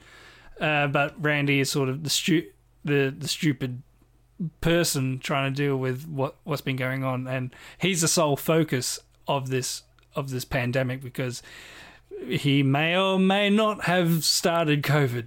Yeah, something to do with a pangolin. Pangolin. Pangolin. Yeah,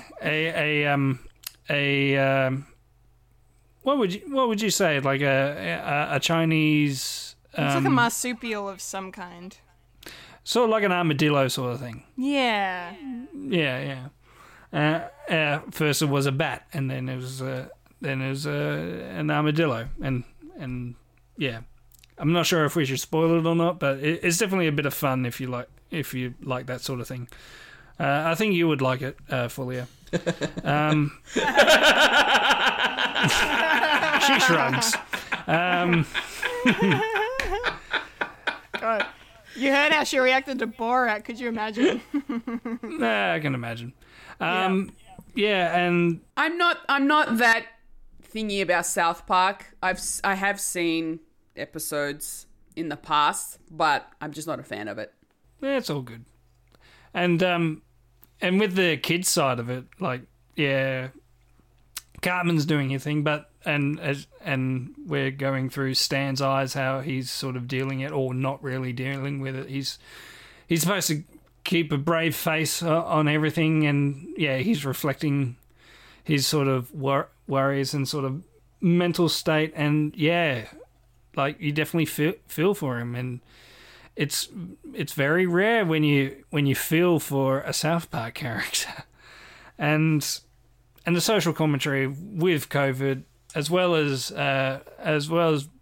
Black Lives Matter with the defunding of the police, is definitely getting a mention, and I'm not sure what your view is, Kendall, but definitely at the end of this, it's sort of making the point that in order to get some sort of normalcy back to reality, we need to vote this bastard out. Yeah, absolutely. So, say what you will about political stuff in South Park, where they sort of like make aim at both sides of politics, but they essentially are saying go out and vote. Yeah, go out and vote. Get this bastard out. Let's. It's. I mean, their sort of track record of, especially with the 2016 election, they like everyone else, we thought it was going one way, but all of a sudden it happened the other way, and they were building up to this crescendo of that season. I can't remember what season. I think it was like season 21, and all of a sudden Trump happened, and then they go, oh shit, what do we do now? Well, we're gonna have to, because they were writing the season to be a continuation of each episode of the season, where there used to be like an anthology sort of series, like you can drop into any sort of episode and like an episodic season where you can drop into any episode and you don't need previous knowledge, and they were trying something new. And then after that season, they decided no more of that. If shit like that happens again, we can suffer basically in storytelling. And I actually quite like that they actually decided to do a pandemic special, quote unquote, only one episode this season, because it would have been too difficult doing a South Park season this year, considering it is animated, but it needs to be so quick. Like, it takes 6 days to make an episode, and they wouldn't be able to do it, so they sort of put all their eggs in one basket. And I think not bastard. I definitely recommend it for people who need a good laugh. I mean, overly fucked up, yes. Yeah. Emotionally draining, possibly. Yeah. I give it like a 5 out of 5. It's something that I need. Well, I particularly need. Yeah. What about you, Kendall? Yeah, I didn't rate it actually. I think I give it a 4.5 out of 5. Oh, there you go. Yes. Check it out. It's awesome. All right, those were our not so quickie reviews, as is usual with us. We love our movies, and because we love our movies so much, we're now going to get into the moment, the segment, the time, the part of the show you've all been waiting for. Popcorn culture. Who said that? Yes, it's popcorn culture time. So, yes, we do love our movies on this show, and for popcorn culture this week, we are going to be reviewing another Netflix film called Enola Holmes, which we talked about in Trailer Park a little while ago, and it's finally here, so we finally watched it. Now let's, I guess, dive in as we do. Yes, so I enjoyed this movie. It was a lot of fun. I really liked Millie Bobby Brown as Enola. I think she's incredible. I mean, this is the first time I've seen her in something other than Stranger Things, for which she's most known, of course. But she's just got such a great screen presence. You cannot take your eyes off her when she's on screen. Like, she's very captivating. Draws you in completely. And I just loved the kind of flair she brought to this character, and she was just having a lot of fun with her, and especially playing a young woman at turn of the century England. It's not a great time to be a lady, as the movie goes out of its way to remind you of. But she is a feminist powerhouse, and I'm all about that. So that was really, really good. Let's see. My other thing about this film that I really, really liked was the two Holmes brothers, Sherlock and Mycroft, played by Henry Cavill and Sam Claflin. I particularly loved Sam Claflin's take on Mycroft, but he did kind of maybe push it into the villainous realm in one particular scene where he screamed at Enola in the carriage, and she just burst into tears. Like, that was, all right, mate, we know you're a douchebag. Back it off. That was a little too much for me. But Sam Claflin is an incredible actor, and I've seen him in a lot of stuff, and I'm again and again each time very impressed with what he brings to his roles. But I just really loved the way he carried Mycroft, apart from that one scene, obviously, which was very effective because it, all of us kind of just reacted. But yeah, he just had captured that really, sniveling kind of hoity-toity, presence that Mycroft is known for having. As for Henry Cavill as Sherlock Holmes, well, I mean, I love Henry Cavill, big fan of his. Also very talented man. As much as I love him though, I'm just not entirely sold on Sherlock being such a beefcake. Like, he's just too...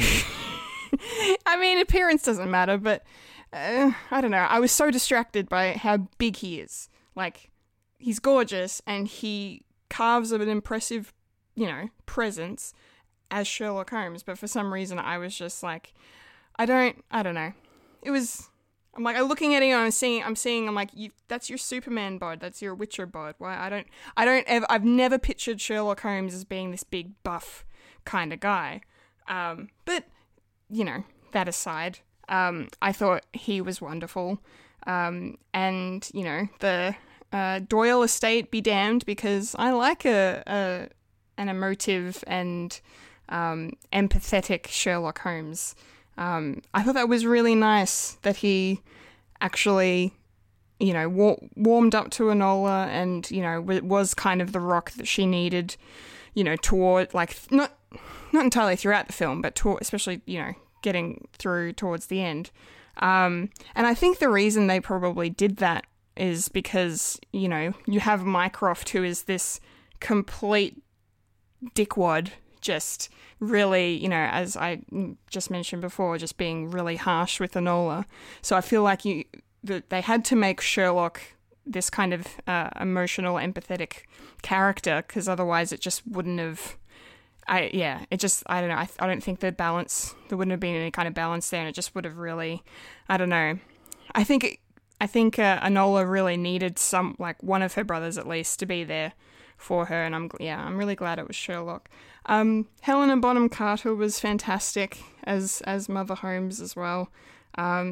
She's playing a character she plays quite often, quirky lady, but she's beautiful at it, and she's lovely and a welcome presence every time she pops up in a film. And I love the bond that she shared with Enola. Like, the way that the two actresses portrayed that on screen was very lovely. It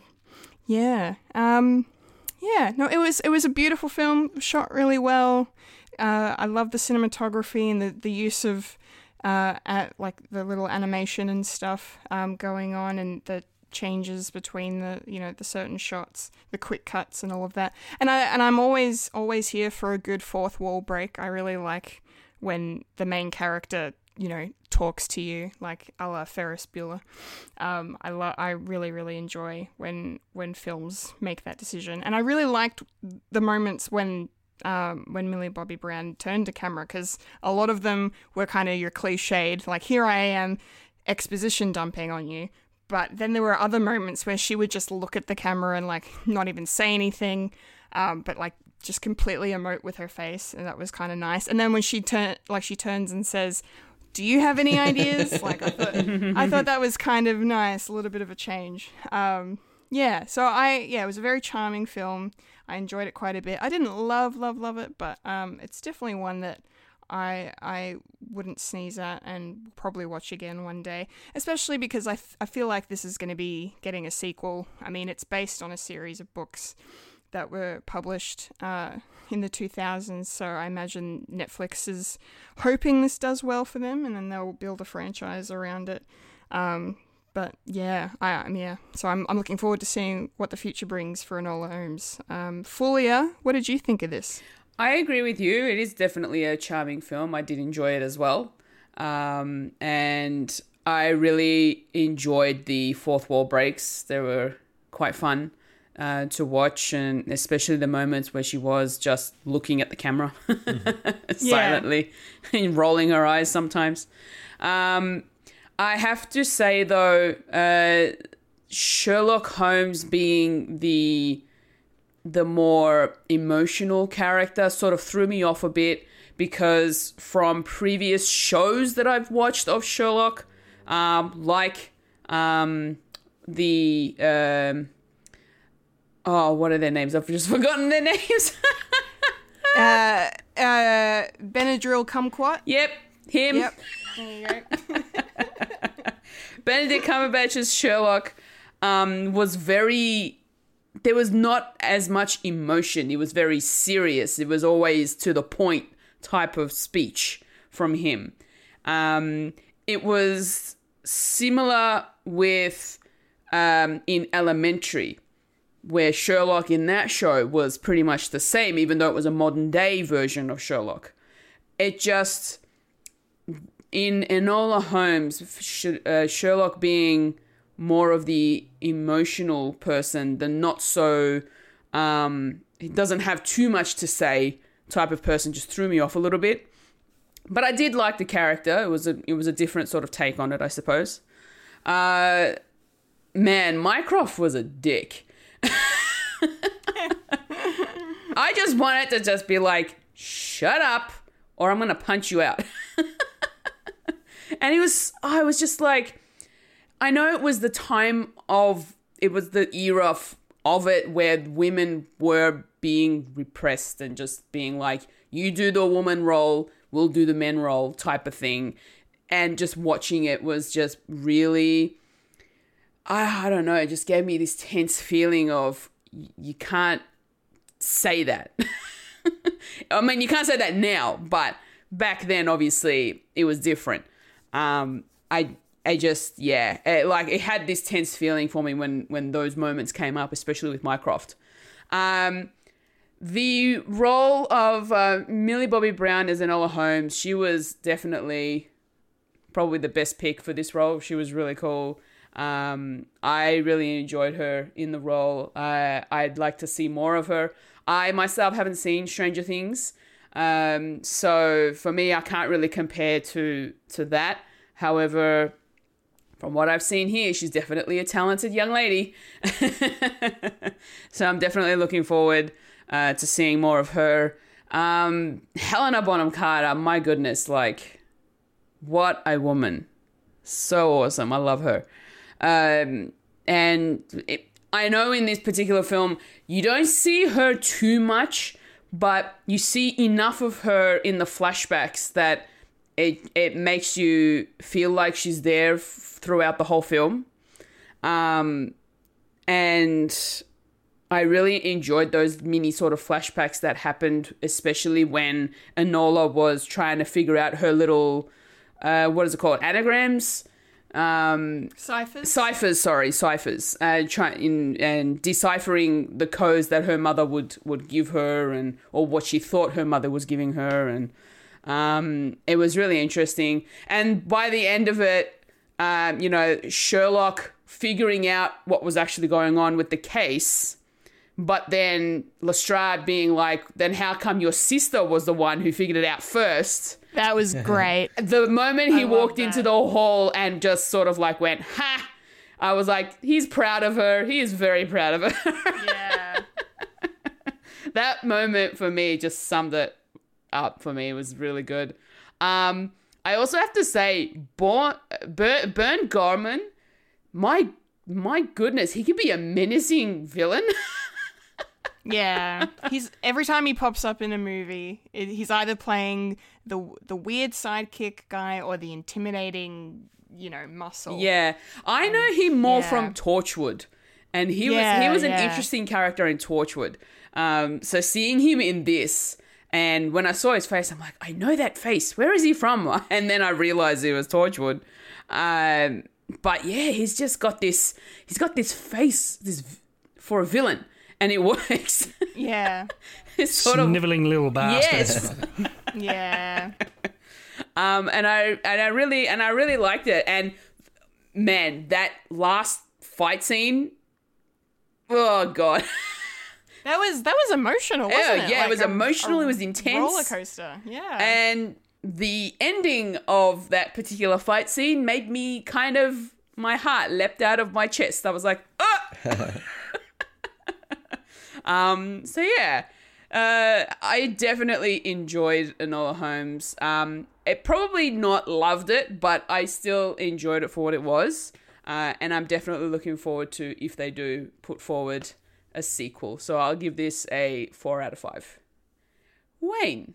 Yeah, I had a lot of fun with this movie. I thoroughly enjoyed it. I absolutely adore Millie Bobby Brown. I think that she has this gorgeous energy that she brings to the role, and I think you're just absolutely engaging with her from the get-go and all the way through, because you're right, it's so exposition heavy, but it's delivered in a really accessible and non-cringy or heavy-handed way.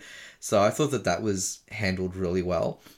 I loved all the fourth wall breaking. I thought that was quite fun. I laughed so much when she asks us, the audience, for suggestions on how to escape the boarding school. I thought that was great. I loved her little action sequence on the train there, where she meets her love interest, and the young man who will be her love interest, played absolutely wonderfully by Louis Partridge. I have not heard of this actor, but I was just captivated by him. And then when they were together, the chemistry was just so lovely. Yeah. And also one thing that I think the film does really well, when you've got a romantic connection with the lead and her damsel in distress, in this case a man, which was lovely to see, is that when you've got a female lead and there's a love element, they sometimes tend to overplay it because she's female, but they don't in this circumstance. It bubbles away very gently. She has her feelings are what they are, and everything's done out of a genuine care, and it almost feels like that they really are friends before something a little bit more. And I think that's absolutely gorgeous. I thought, again, their chemistry was so wonderful, but yet they're still their own separate people. They have their own agendas. They have, their own lives to lead in their own worlds by the end of the film. But they will reunite at one stage. Her relationship with her older brothers is really well handled. You're right. Mycroft is quite extreme in terms of the mean, our eldest brother, and Sherlock is quite warm and nice. And I know, there's been some criticism about him being a bit warm and fuzzy, because Sherlock is not like that. Not how we've seen him, and he's not like that in the early books as well. He's quite, matter of fact and cold, because it's sort of eye on the prize. But we're meeting Sherlock at a different stage in his life in this movie. He is established. He has the reputation that he has. He is famous. Everything he does is just sort of second nature. He's a bit more blasé about it now as well. But also, we're seeing him for the first time, at least for the first time for me, with family. And that is a different side. Because you can be one way when you're sort of on the job in the public persona. But I think it's actually quite nice to see Sherlock with his guard down. It was an interesting take on it. I really liked it. I mean, I'm a big fan of Henry Cavill. So, my bias is there. And it's true, it is difficult to not look at that gorgeous square jaw that he has. But I'm okay with it. Because, again, he has this this accessibility here and just oozes class, I think. But no, I was fine with his portrayal of Sherlock, because again, he's in a different circumstance here. He's in a different time of his life. He's with his family, his brother, who he obviously loves very much, and he has this duty of care for his sister. There is a huge age gap between them.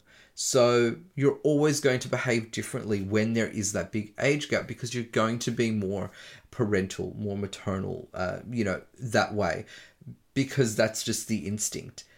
And Mycroft might, come across as being quite a bit of a dick, which we can all agree on there. But one could still argue his intentions are right. I think he still loves Enola, sorry. He still loves Enola. But just he's reflectant of the society and the culture of the time. I love that scene in the carriage where he absolutely has a go of her and reduces her to tears and takes all her money from her. I love that, because it shows that no matter how extraordinary she is still confined by the culture and society and the time that she is in. And I like the flashes to how she became so smart, so clever, so athletic, so forward-thinking, so progressive in all of her elements there, because of her upbringing and the solo education from her mother, who's been a positive role model. There's so many things to like about this movie. I like the quirks of it, and I really like the pacing of it as well. I think pretty much for all of it, it's really well paced. I was quite engaged all the way through and was thoroughly entertained. And I really look forward to the sequel. I hope there's a sequel. I hope she has adventures by herself, and I hope that eventually she teams up with Sherlock to solve an ultimate case as well. So yeah, I actually was quite entertained by this one. So if I'm giving this a score, it's 4 out of 5 from me. How about you, Michael? Yes, cards on the table. I am not the demographic for this movie, but it is definitely something that I would consider showing it to Zelda, basically, my daughter. Definitely has a lot of good themes in it, like need to be your own person and don't be judged by society, because you can make your own judgment in your own life. And having said that, I went into this film possibly the wrong way, because I was trying to pinpoint where this would fit into the canon, even though it's not actually part of the canon. There is like rumors that there is a third sibling of the Holmes, and this is made up for this. And yeah, this is a non-canon story, collection of stories done not too long ago, like a decade ago. So I sort of ruined it for myself trying to pinpoint where Sherlock is in his timeline. I wasn't sure if it was before everything, like before Watson, but they were mentioning that Sherlock's well known, like people know the particular stories, and this is at a time where there was no such thing as a detective. It was just he was just doing it as a hobby, basically, forensic investigation. It was like a made up thing. Yeah, with the criticism of this is not the real Sherlock, he's too emotional.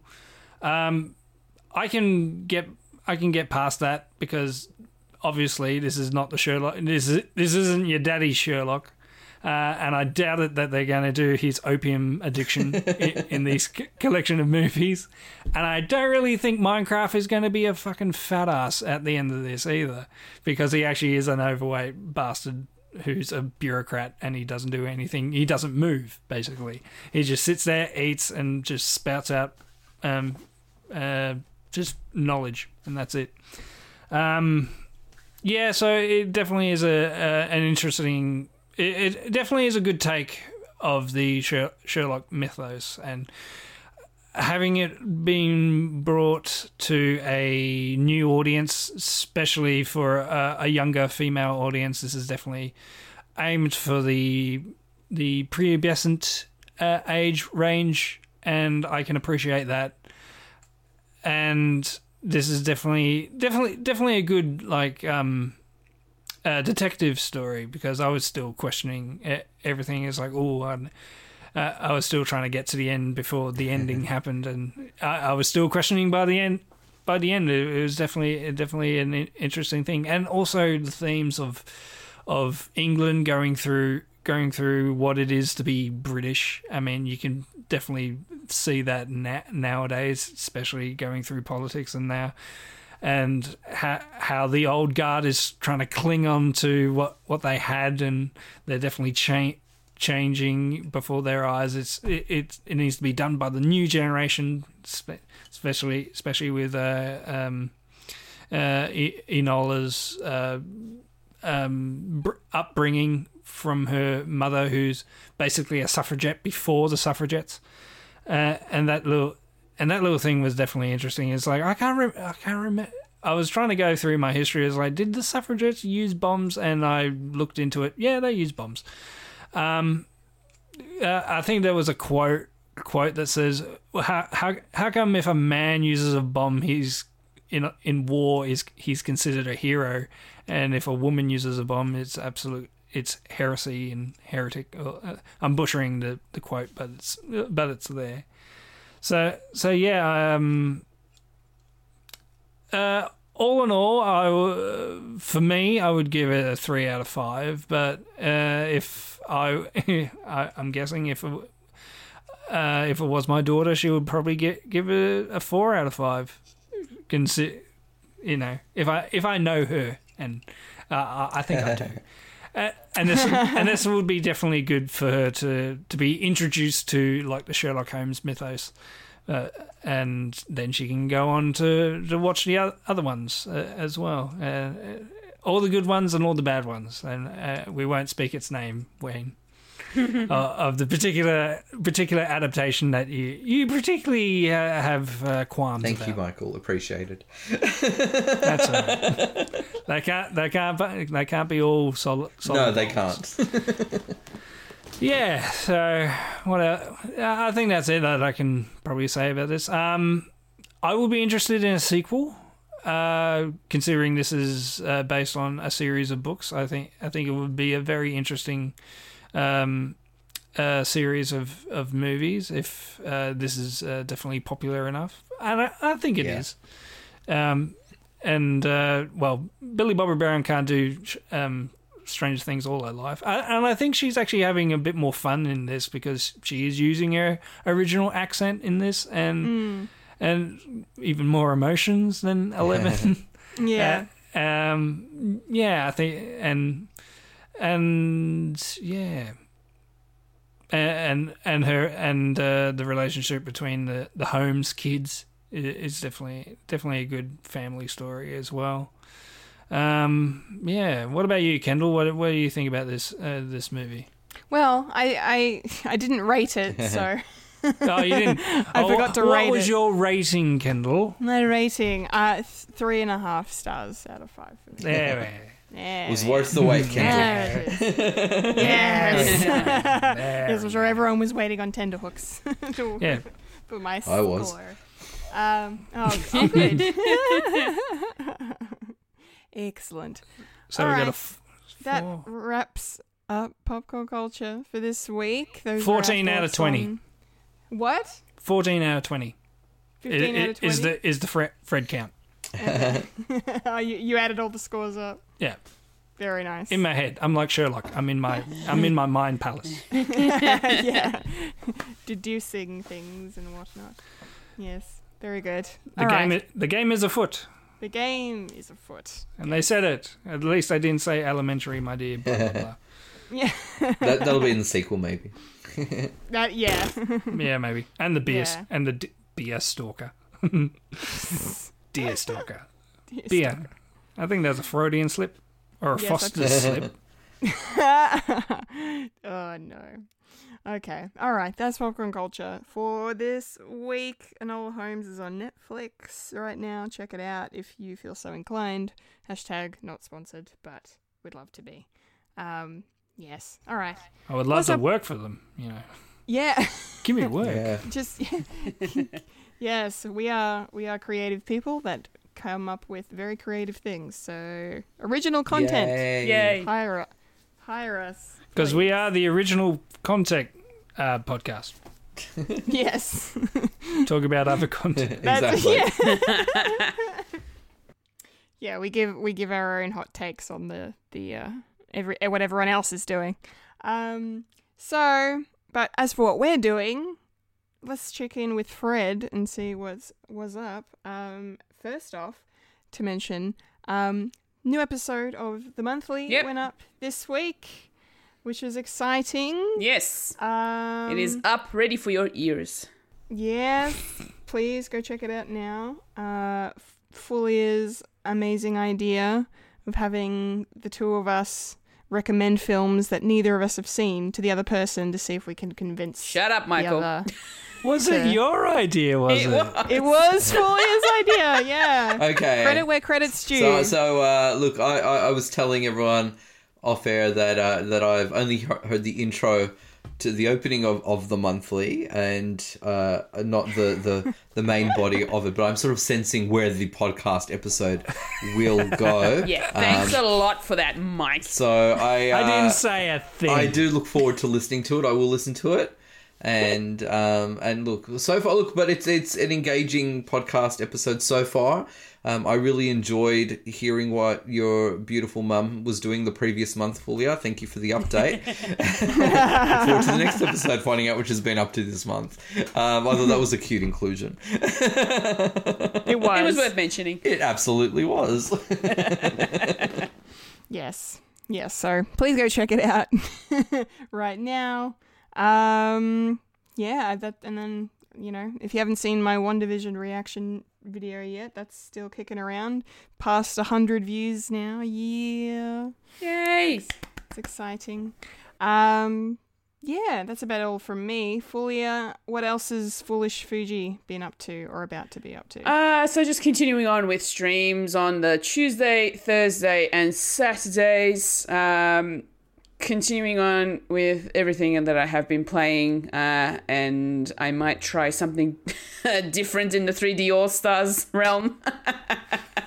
Sounds like it. Yep. What else am I up to?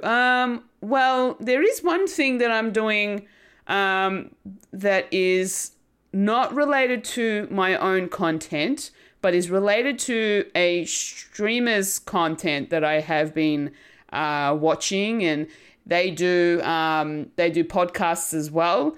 And the podcast is called We the Gamercast, and I asked if I could be on it because apparently he loves it when people asks to join in. So I'll be recording a podcast with him this coming week. Ooh, exciting. We're going to be talking all things gaming and just, life and stuff like that. So it's going to be really interesting. His name is Sean Capri, and the way he describes his name is Sean like Connery, Capri like the pants. Nice. He's a Twitch streamer. He's a podcaster who absolutely loves the Xbox by the sounds of things, because he does another podcast that's called the Xbox Drive, and he's from Canada. Ooh, yeah. Lovely accent, hey? Yes. Canada, Yes. He's from Canada. Canada.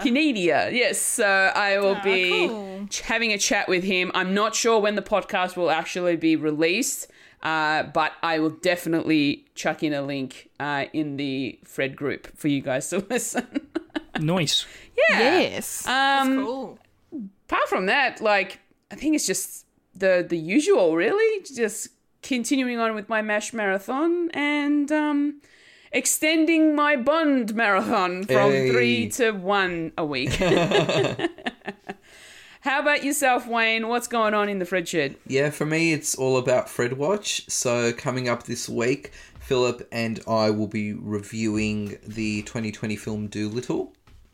So that's our next review there. And so that'll be an interesting comparison because about 11 episodes ago, we reviewed the Rex Harrison version of that called Dr. Dolittle, which, we had mixed feelings about. So it'll be interesting to review Dolittle and to compare it to the original screen adaptation. But it's been a good discussion because Philip has such a love for the world and has a connection to the Dolittle character from his childhood. Me, not so much. But we'll see if the film will sway us. Will sway us. And we reviewed the Dolittle trailer actually when it came out on Fred Watch. And so it's nice to have a bit of a throwback to that to see how we feel about it now. So so that's being released on Thursday. And just in the past week, we have recorded another episode of Fred Watch, so that will be coming out soon. And watch this space for our Halloween episode at the end of the month, which I'm really excited about. Yes! Because it's such a great episode, if I do say so myself. But it's all about my co-host for that one, I have to say, more than anything. So that's been me in the Fred Shed. How about you, Michael? Well, yeah, basically the same. Going to work, coming back, watching stuff. Watch some Cobra Kai. Get that over and done with. Do it.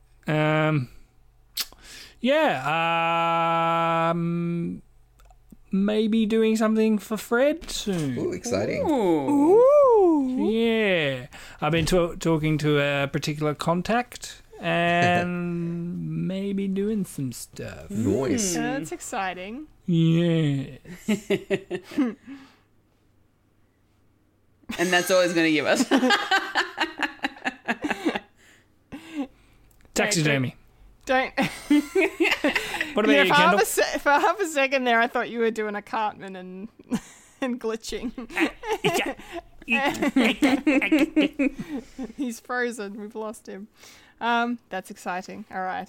I can't wait to find out what that is. Yeah.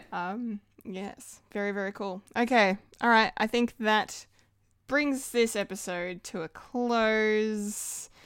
Are we ready? Yep. 1, 2, 3. That was a podcast called Fred. Fred. Michael's dying. Look, I'm just glad we're not in the same room. I'm not gonna lie. Quick, I get love the you, Mike. aloe vera.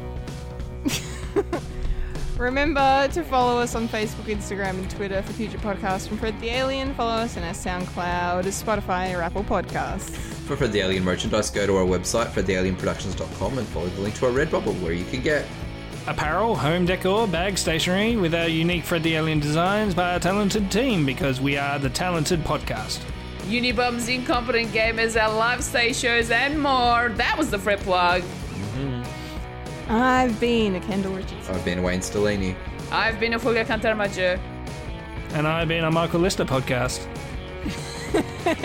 And you've just experienced A podcast called Fred. Dead. Thank you for listening. Thank you. everyone. Remember to eat Thank your beef, you. people. Get it in you. Yes. Stay safe. Stay at Yes. home. Wear your masks. Don't forget the- your chin diapers. Yes. Get the hot beef injection. Indeed. Indeed. Indeed. Don't you forget about me. What? And Scene. scene. Scene.